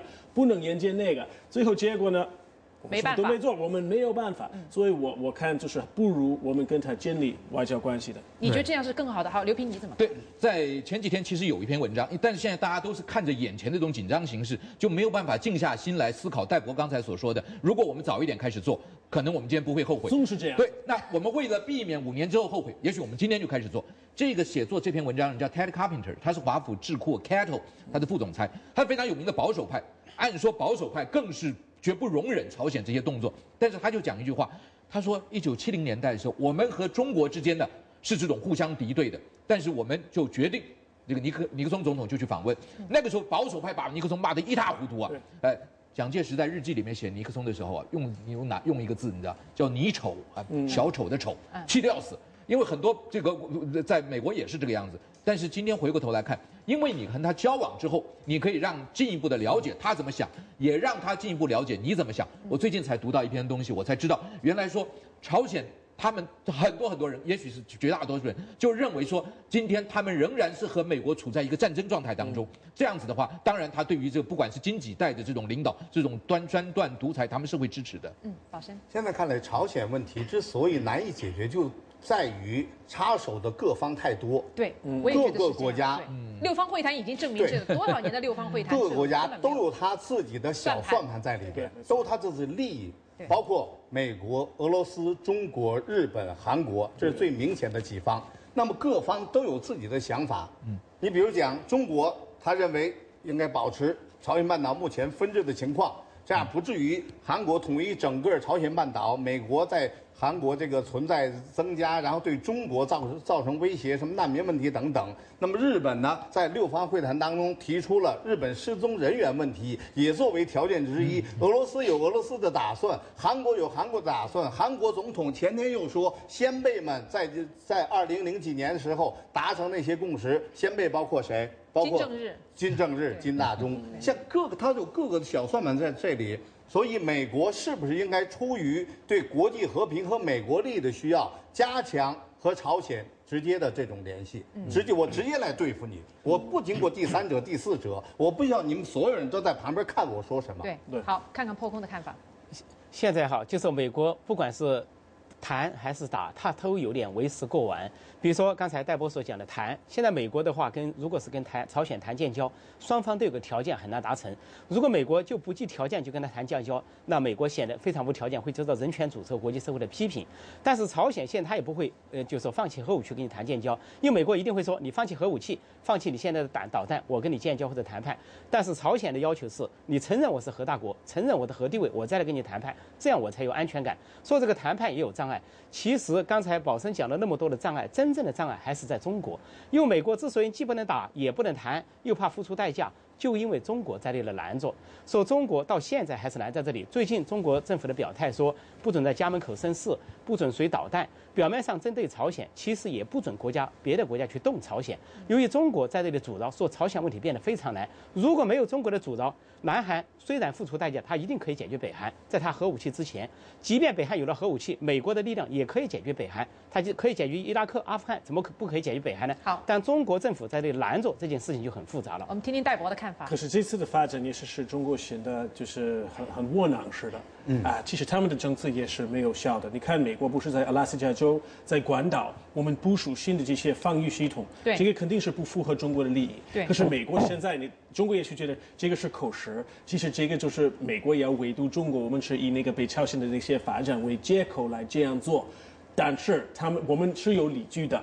我们这样做也不符合中国的利益，所以中国不能像过去他可能是玩弄这个六方会谈他所扮演的这个角色，现在中国也没有这个选择。所以中国原来的意图是说把北韩作为阻挡美国进军亚洲的这个屏障，结果不仅没有起到屏障的作用，反而把这个美国作为一个口实，什么导弹防御体系啦、先进战机都进入。好，刘平先生，对，我觉得这个。不是每次就讲到说这个中国的思维必须要改变嘛？你比方讲，你说如果这个两韩统一了，然后是不是美国的军队就会进军到了鸭绿江畔？这也不一定嘛。就好像美国现在不是2015年的指挥权都要交给交给韩国了。美国这边其实自己国内的声音到底还有多少支持美国在海外驻有大量的军队，恐怕也是一个疑问。对。再有一个，以今天的这种战略态势。是不是人家一定要到你们家门口才能够对你构成威胁呢？未必嘛。美国这次要防这个朝鲜的导弹，派的那个大像一个这个转油平台的那个雷达，2000公里外就看得清清楚楚嘛。所以你的战略思维啊，必须随着整个环境要转变，要不然呢，中国永远成为朝鲜的一个这个叫什么东西？就是变成冤大头。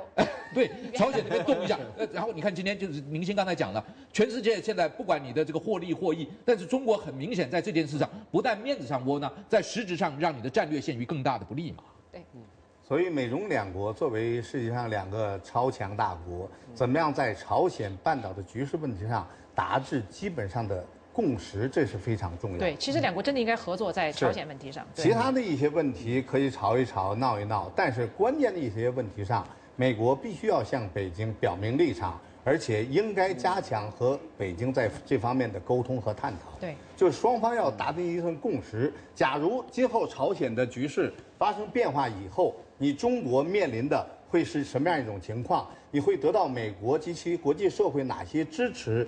北京应该怎么样去做？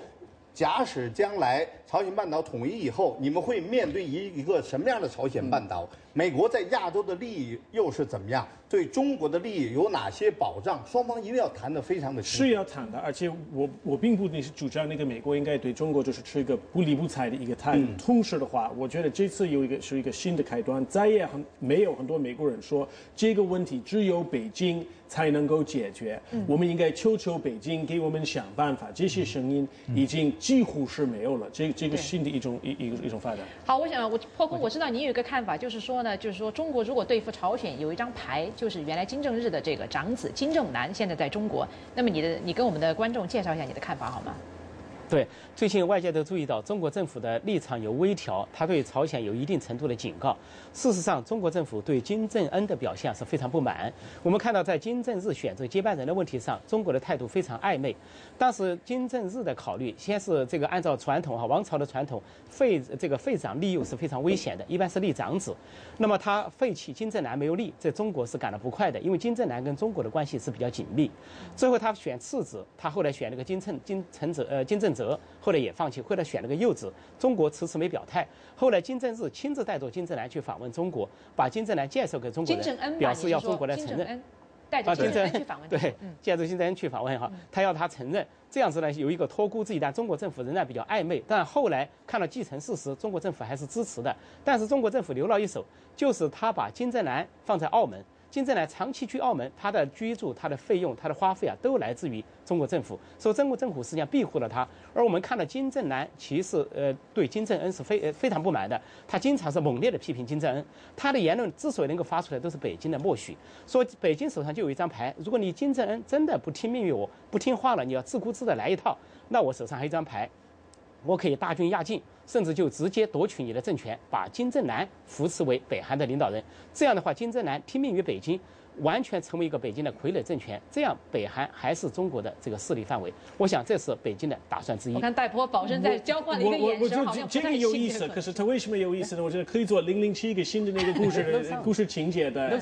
我觉得那个中国也不会那么赤裸裸的，就是把一个人就是放进去，我觉得不大可能。关键是呢，金正男他的价值就是将来有一种替代的选择。就是如果北韩政权垮台了的话。而且韩国不能够依靠其实力以及美国还有中国的支持建立一个统一的朝鲜半岛国家的时候，北京有一张王牌，就是我们可以有另外一个选项，至少让北韩人民可以接受的，这也是你金家的骨肉，也是正根儿，而且他是长子，比这个幼子更有权威，是这样一种。对，中国不可能大军压境，然后把这个金正男摆在车上说看到了吗？如果你们不改朝换代的话，我们可以让他来当你们领导人，不是那样子的。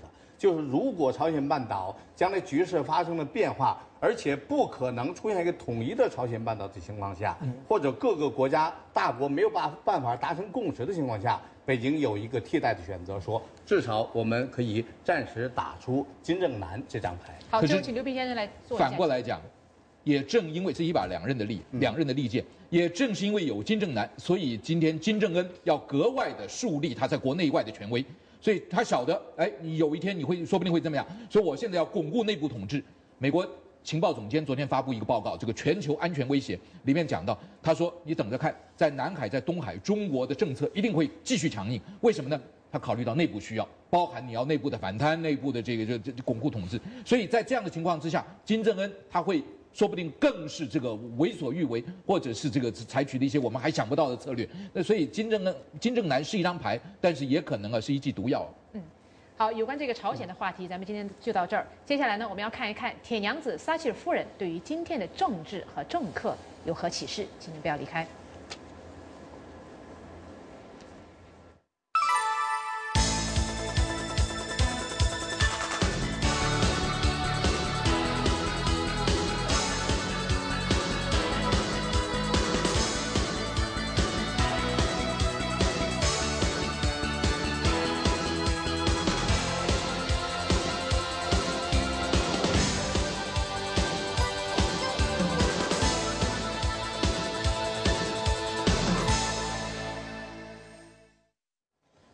好，欢迎回到焦点对话。英国前首相撒切尔夫人本星期去世。撒切尔夫人被认为是20世纪世界最伟大也最引起争议的政治家之一。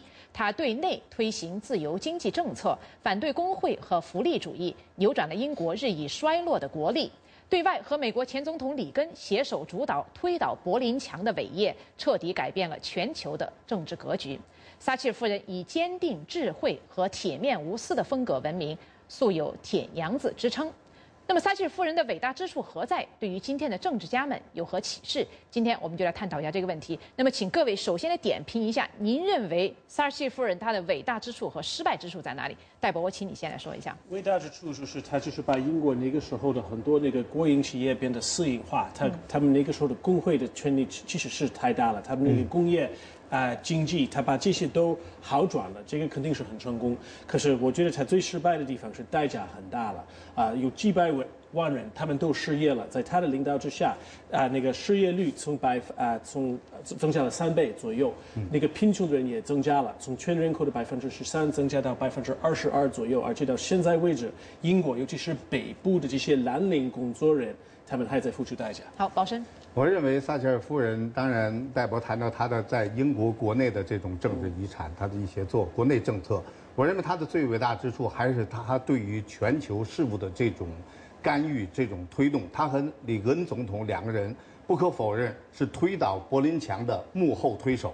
如果没有撒切尔夫人这种鼎力支持，靠美国、靠里根总统也很难瓦解或者摧毁东欧共产主义阵营，这是他最了不起的地方。好，刘平，我觉得如果要讲工业，你们都讲完了，所以我觉得他有一件事情是给后世的政治家立下一个楷模。他不是看民意走向然后决定他的政策，他是用诚心觉得我这个诉求是对的，我告诉你们，所以你们如果赞成，你们就投一票给我；你们如果反对，你们就投给别人吧。所以他因为这个人头税的政策，所以他就黯然下台。但之前他的很多政策得到大家的支持，也就是说，一个领导人你所要建立的不是去随波逐流，而是你要引导民意。这一点我很想待会儿探讨一下，因为跟今天的政治这个生态有很大的区别。好，听听破空的意见。对，我想这个伟人这个词通常讲的是男人，但是我觉得撒切尔配得上伟人这个词。在20世纪伟人是有不少的伟人，在20世纪末期的时候，像里根、撒切尔是双峰并峙的2个伟人，而撒切尔是巾帼英雄，是女中豪杰，叫做巾帼不让须眉的这么一个英雄。刚才他做的事，大家说了，他对内是那个自由经济，挽救了衰退的英国经济，而且重振了英国的国威。他对外是福克纳战争，挽救了捍卫了英国的自尊。另外，他跟里根联手，这个强势对抗苏联，在苏联的民主改革能够实现，最后苏联解体，结束了冷战。这些功勋足以跟丘吉尔相比。丘吉尔结束了2战，成为2战的英雄。那么撒切尔是结束了冷战，是冷战的英雄或者英雄之一，所以他的英雄地位不容忽视。另外，如果说他的有失败之处，在香港上还不够完整。香港他多的考虑了香港的繁荣，而中国那边考虑的是主权。但是香港本身，他以前的协议有2块是永久割让的，有1块是租界的，就是新界。所以说，铁娘子没有在那个上面做过多的坚持。今天的香港人重新打出了英国的旗帜，恐怕留下了很多的遗憾。我想从对内的经济来看一下，就是我们知道撒切尔的这个自由经济政策，在很大程度上被认为是塑造了今天的英国。因为刚才戴博已经提到，撒切尔当年对于英国传统重工业和工会的改革，造成这个英国整个经济的转型，而且他的这个保守主义经济政策，在今天成为英国主流政治，包括工会当时的反对党工党的这个接受的这个主流政治。那么你认为，对于今天我们知道他的很多观点，比如说要小政府，要实行财政纪律，控制政府开支，削减公共一些福利等等，这些其实跟今天的美国有很大的相关性。那么你认为他的这些2个不同时代其实很多人，如果你看现在美国的媒体都写了有关那个撒切尔的一些文章，这个主要是在于他们是保守派还是自由派。很多保守派他们一直是说里根和那个撒切尔是最理想的人，是好像是神，是超人的那种人士的所以如果这是你的价值观，你肯定会觉得美国现在应该采取这个撒切尔那个时候的所有的这些价值观。可是你也应该看那个时候的英国人所付出的代价，英国的创新力。英国他对于那个教育的那个投资也是比较低的，减少很多，对，减少了很多，而且很多英国人英国的那个 Guardian 卫报，他们也写的他的价值观好像就是就是金钱第一，它是对推进伦敦的那个金融业有非常大的一些帮助。可是对于工人、农民等等，他觉得他们是败类也无所谓。所以我不是英国人，我不知道。长期来讲，因为我同意在国际舞台上，它是有很多真实性的一些贡献。对，所以我觉得总的来讲，它的影响是好的，可是负面还是很大。你到底怎么看这些，在于你自己的价值观。任何伟人，我们说都是一个时代的产物。撒切尔产生和当时英国的政治、经济、整个的气候都是有关。当时英国经济处于严重的不景气，工会运动甚嚣尘上，而且国内的罢工此起彼伏。在这种情况下，而且经济这个增长率逐步下降，日益衰退，英国基本上已经没有人再把英国当成一回事儿，当成一个大国。这时候，撒切尔夫人的出现，她整合了国内的经济这种情况，尽管付出了重大的代价。我看到这个撒切尔夫人这个铁娘子那个电影里边，你就看到煤矿罢工采取强硬这种压制的手段，甚至北爱尔兰共和军试图用炸弹炸死他。在这种情况下，他没有退让，他继续坚持推行自己的政策，才使英国有了起色。我想一个最重要的任务就是对我来说一个很重要的这个讨论关于撒切尔，就是他的这些政治遗产对于今天还适不适用？比如说他有关这个政府作用，或者是高税收这个所有这个自由经济政策理念。有很大的争议，刚才戴博说了，不管你是自由派还是保守派，各有看法。那么自由派呢，是觉得他把这个英国的这个贫富差距加大了，而且放松对金融业的监管，造成后来这个借贷危机等等全球性。但是保守派认为，它使这个英国避免了像当时法国的那种福利主义。对，到今天英国的经济还是比这些国家要强，而且比很多陷入这个借贷危机这些国家强了很多。那么刘平先生，我想听听您的看法。好，那个时候法国总统是谁？密特朗。对，密特朗在国际上的地位，今天是你我还知道密特朗，你去问一般人想不起来了。大家记得里根，记得撒切尔，为什么不记得密特朗？或者说为什么今天大家会怀念撒切尔？原因就在于那个时候所立下的政策是不是能够成为后世遵循的典范？对，或者那个时候的一些作为是不是替后来立下了基础，或者避免了一些更糟的情况？我们想到希腊，我看到一篇文章就讲说，英国没有走上希腊的这个后尘，包括这前驱，那要感谢撒切尔。或者说是今天我们看到美国很多的问题的时候，就会怀念所谓的保守主义，因为呢，在这个撒切尔和里根当时是这种经济上的新自由主义，然后在政治上的新保守主义，关键就在于他们的理念，因为你要采取什么样的作为，都可能会讨好一些人，同时也会伤害一些人。就怎么样，在于你觉得这样的付出是值得的，那你就坚持你的做法。对国家的长远。好，破空，你的看法？我觉得毫无疑问的，撒切尔的遗产影响了今天的英国、今天的欧洲和今天的世界。他跟里根的相似之处就在于，他们在国内所实行的这种自由经济，这种真正的资本主义的经济。实际上，里根他跟他有很多的相似之处，其中一项是里根的政策后来谁继承了？实际上，比尔·克林顿。作为一个民主党的总统，他继承了里根的那个政策的精髓，他并没有偏到真正的那个民主党立场上。同样，撒切尔的政策谁继承了，并不是约翰·梅杰，而是托尼·布莱尔，工党的领袖继承了他的遗志。这就说明什么呢？就他们英国被撒切尔成功的改造为自由经济的国家，而不是一个社会主义、福利主义的国家。今天欧洲所遭遇的福利主义的困扰、社会主义的困扰，逐渐撒切尔的英明和远见，而今天的英国政治领导人他也应该反思这点。同样，美国今天在走福利主义或者社会主义的道路，他应该吸取当时的这个左右之争或者理念之争所留下的那个果实，至少不要走太远。虽然此一时彼一时，但是至少美国不要在福利主义的道路上走太远。最近奥巴马的一定的修正，恐怕也是有原因的。好，老师，撒切尔夫人她的伟大之处，她的成功之处在于她的不妥协。他最后失败之处也在于他的不妥协。对，他跟里根总统两人最了不起的地方，就是他对那种欧洲的社会主义的这种道路、高福利国家的模式提出了或者做出了另外一种不同的模式。可是也不是绝对的，其实在撒切尔的领导之下，当然所有的英国人的那个医疗保险还是国家提供的。对，撒切尔没有改变这些政策。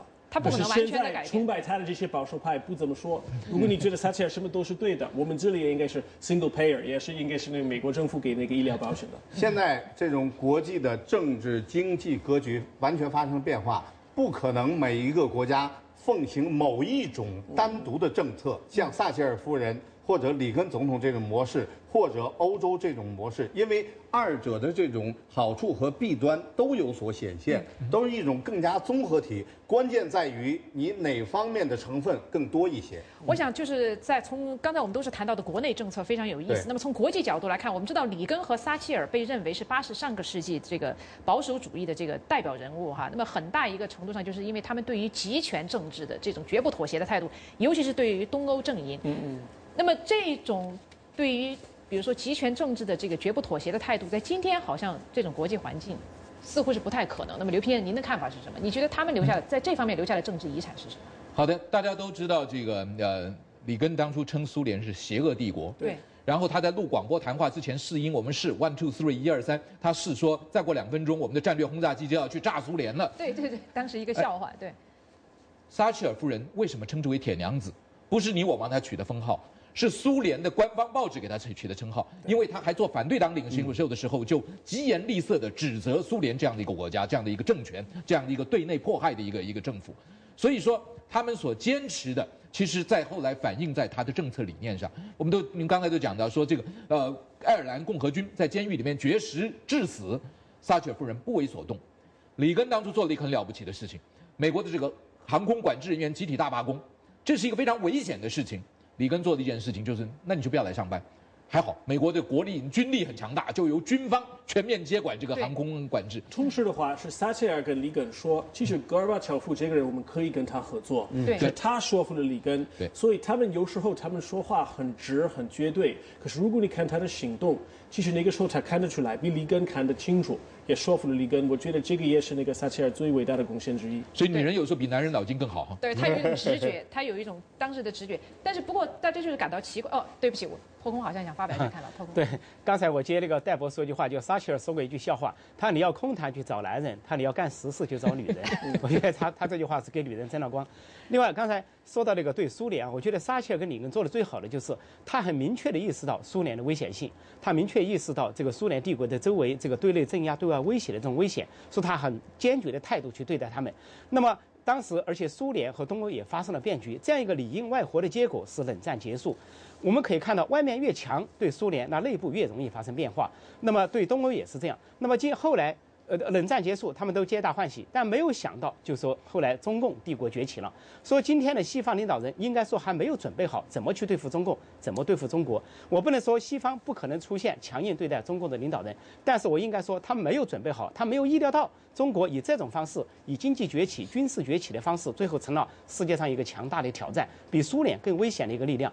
如果今天的领导人能够意识到这一点，以里根和撒切尔为榜样，我觉得亡羊补牢，犹未晚。那这个或者说前车之鉴就在前面。好，最后我想来分析一下撒切尔作为一个政客、一个政治人物的特点。那么刚才刘平先生提得非常好，就是说他作为一个政客，他是一个绝不妥协的一个政客，一个跟今天的政治人物有很大的区别。包括美国的奥巴马总统，我觉得他们在做很多决策的时候，他先要看民意，看看民意怎么说的，民意怎么说再来决定我自己的立场。在这一点上，我觉得撒切尔夫人是一个非常有胆识的人，是一个非常有用美国的英语来说就是 gutsy， 就是他有这个魄力，他敢于逆道而行。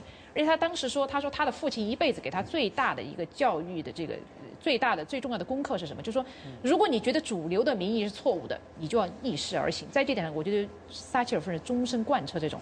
我想听你谈谈。我也挺佩服那个撒切尔的这个特点。同时的话，那个英国式的那个议会民主跟美国的民主是两码事儿。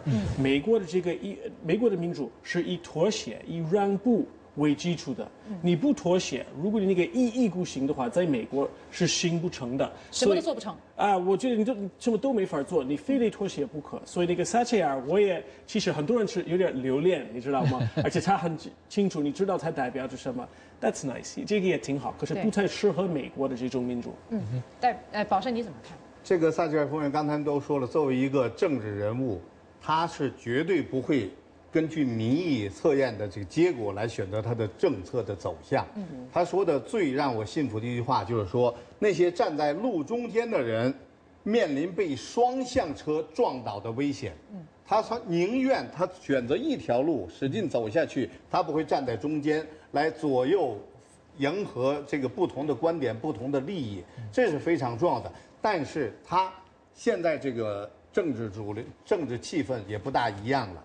对你像在美国，它由于它人口结构的变化，各方面变化，你一意孤行，反而不可能，哪儿也走不了。对，哪儿也走不了。而且撒切尔夫的时代，他也很幸运，在他的任期，他面临非常大的风险的时候，往往是柳暗花明又一村，特别是福克兰群岛战役，对他这种政治上的威信，对于英国的整个的这国力这种复兴的这种象征意义，都起了很大的帮助的作用。刘平先生，政治学家讲过一句话，说在英国的这个政治制度之下，那个 Parliament 国会要做什么事情，只有一个做不了，就是把男变女和把女变男。这个话讲200年前，今天连这个都可以做到的，是科技的问题。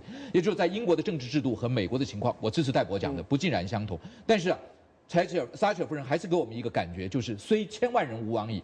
前几天美国最高法院在辩论这个同性恋婚姻的问题，有人就举到一件事情，在1960几年的时候，最高法院要讨论要裁决黑白之间可不可以结婚，不同肤色之间可不可以结婚。那个时候美国的民意60%是反对黑白通婚的，但是最高法院投票结果是9-0支持同性婚姻，不同种族的婚姻。也就是说，当你觉得你是对的时候，你就不要站在马路中间，两边把你撞死，你选择一边，那你就可以引导你的潮流。我觉得这个其实也是民主政治的一个困局哈，就是说民主政治你到底是要代表绝大多数人的民意，还是说你要领导民意？我觉得撒切尔夫人她曾经说过一句话，她就说，民主的精髓在于了解民意，但是你也要领导人民。在这一点上，我觉得就是说，你到底怎么做？就是说，你到底是全部是要让民意来90%的民意支持这个事儿，但明明是错的。比如说奴隶制几千年，对不对？他是得到民意支持，但最后是错的，你要改变。所以，一个领导人，我觉得他最大的挑战在于他要了解民意，但是同时他要塑造。他要领导，在这一点上，我觉得撒切尔夫人她还是有很多不同之处。破公，我想听听你的看法啊。说到民意的时候，我必须说到香港，我怕时间不够，因为在香港问题上，中国政府和他的喉舌最近都一直在吹嘘，认为中英谈判中方是赢家。邓小平的强硬，好像那个撒切尔罕见的让步，甚至说撒切尔动摇了，甚至说撒切尔谈完之后在楼梯上摔了一跤，也象征着失败。这种说法是中方的一厢情愿。如果说一个人单纯强硬就能赢的话，那大家都可以强硬到底。事实上，两方考虑点不同。中国考虑的是主权而不择手段。邓小平甚至威胁要动用军队，甚至威胁说97年之前就可以把军队开过去。那么他不管香港繁荣不繁荣。而撒切尔主要考虑的是保持香港的繁荣。事实上，撒切尔是有可能坚持的，因为根据那个这英国跟清朝签订的协议，最早。那个香港岛和九龙是永久割让给英国的，后来新界和九龙北才是1898年租界99年。如果那个撒切尔开始说白纸黑字写在这里，也就是说不全是租界的，有一部分是租界，有一部分我们是可以要的。但是他考虑到香港不是一个远离中国的一个岛，不像福克兰那样，也不像台湾那样，说如果要打起来的话，只会毁掉香港，一颗炮弹就可以让香港这个繁荣消失。所以说最后。那个撒切尔选择的是香港人民的福祉、香港的繁荣和稳定，这样子来做了一个妥协。而中国政府他最后也被迫做出妥协，他必须考虑香港的繁荣，就同意了以1国2制来过渡香港50年。而且有一个，说这实际上一个双赢的局面。对，而且当时邓小平是同意嘛，香港50年不变，就是当时说的舞照跳，马照跑，就好。可是也不要忘记，那时候撒切尔也没有同意让香港人作为英国的公民一样给那个英国的护照可以到英国去，海外护照还是挺值得记得。香港这个问题话题很久远，但是我考虑最重要的一个不是妥协的问题，而是英国是一个法治国家，他认为根据第3个条约。新界在99年租界完了以后，一定要归还给中国。在这种情况下，尽管有南京条约、北京条约把香港九龙永久割给英国，但是失去了新界，那么香港不可能再继续繁荣的发展。这是英国的务实之处，也体现了撒切尔夫人尊重法治的精神。好，最后我们要必须结束这一部分讨论。那么，我想还是要引用一下撒切尔夫人说的一句话，我就特别体现她的个人特色。她曾经说：“她说我不是一个讲求共识的政治人物，我是一个讲求信念的政治人物。即使引起争议，也是在所不惜哈。”所以这个很体现她的个人特色。好，有关撒切尔夫人的讨论呢，今天咱们就到这儿。接下来呢，很快就是我们的弹无虚发栏目，请您不要离开。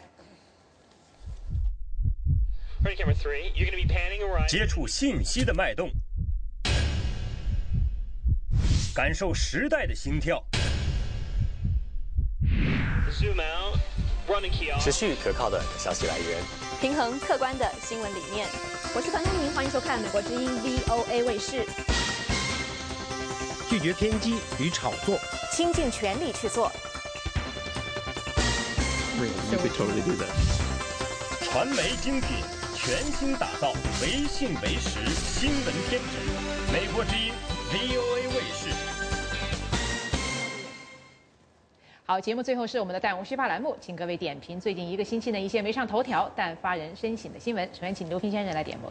好的，中国媒体财经旗下杂志《Lens》前几天呢报道了劳教所内幕，4个字：惨不忍睹。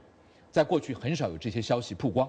然后呢，它里边呢讲说，他用了2万多字来介绍，他特别提到了说，有一种是很多人进去之后受到了结果落下一个终身的残疾。他举了3个例子，一个叫坐老虎凳。老虎凳两边呢，都有机关扣住你的手脚，你越挣扎扣得越深，然后呢，锯齿会咬进你的肉里，所以这是一个永久的伤痕，那不要疼痛更不要讲。第2个叫绑死人床，就把你人的五花大绑在一个床上，然后呢，一绑最多的时候绑了10天，这里面的你的吃喝拉撒全部，它下面给你挖了一个洞在床板上，你想这个人变成一个什么样的折磨？然后呢，还有一个叫做关小号，把你关在一个2平方公尺、2公尺乘2公尺这么一个房间里边，暗无天日。然后呢，呼吸都很局促，地上有一个缝，所以你很多人就不得不这样趴在地上吸那个极少的这种空气。然后这小号一关也是关好几天，前几天李克强讲了，在今年之内会提出来有关于劳教改革方案。其实我们真的希望能够去除掉这种未审先判的这种残忍的行为。好，戴博。我们这一家是中西结合，我太太是北京人，所以我们在家里头有很多中国的书法、中国的画、中国的装饰品，我们的很多产品也都是在中国制造的。可是最近中国、亚洲、东北亚对我们一家的最大的影响是一个来自于中国和东北亚的一个海虫，叫臭大姐，有人说它是放屁虫，有人说是叫春象，反正现在从滨州偶尔介绍到美国来，现在到处都飞。秋天一冷，他们都跑进我们的家里来。现在一天到晚大概每15分钟有一个孩子爸爸有一个臭大姐来，你打死。我不敢打死，我太太把它碾死，扔在抽水马桶了。我是示范它，扔在门外。反正不只是这个臭大姐，还有来自于亚洲的鲤鱼。正在游泳进美国的5个大湖，要吃很多美国原来的鱼，还有在Chesapeake Bay 这个附近有一个叫乌里也在吃，还有另外一个海虫也在吃美国的森林。当然，这个我不是责怪中国，因为在中国现在有美国的白鹅，美国一个小鱼，一个乌龟什么的还有中国的农作物。我就是说，这个中西结合并不好，比我们的贸易逆差还重要，要解决这个问题。对不起。知道了。好，宝生。那么有一句新闻在中国引起了很强烈的反响。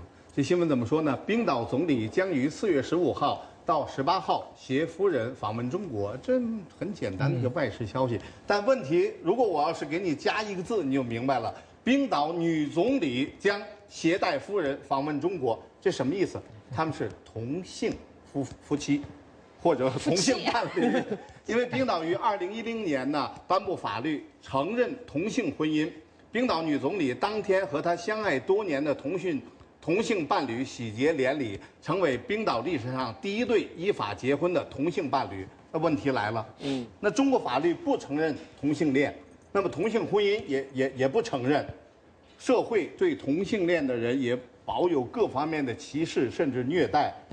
我们试看中国政府怎么样来对待这个冰岛女总理和她的夫人在中国访问这一个事实吧。好，破空。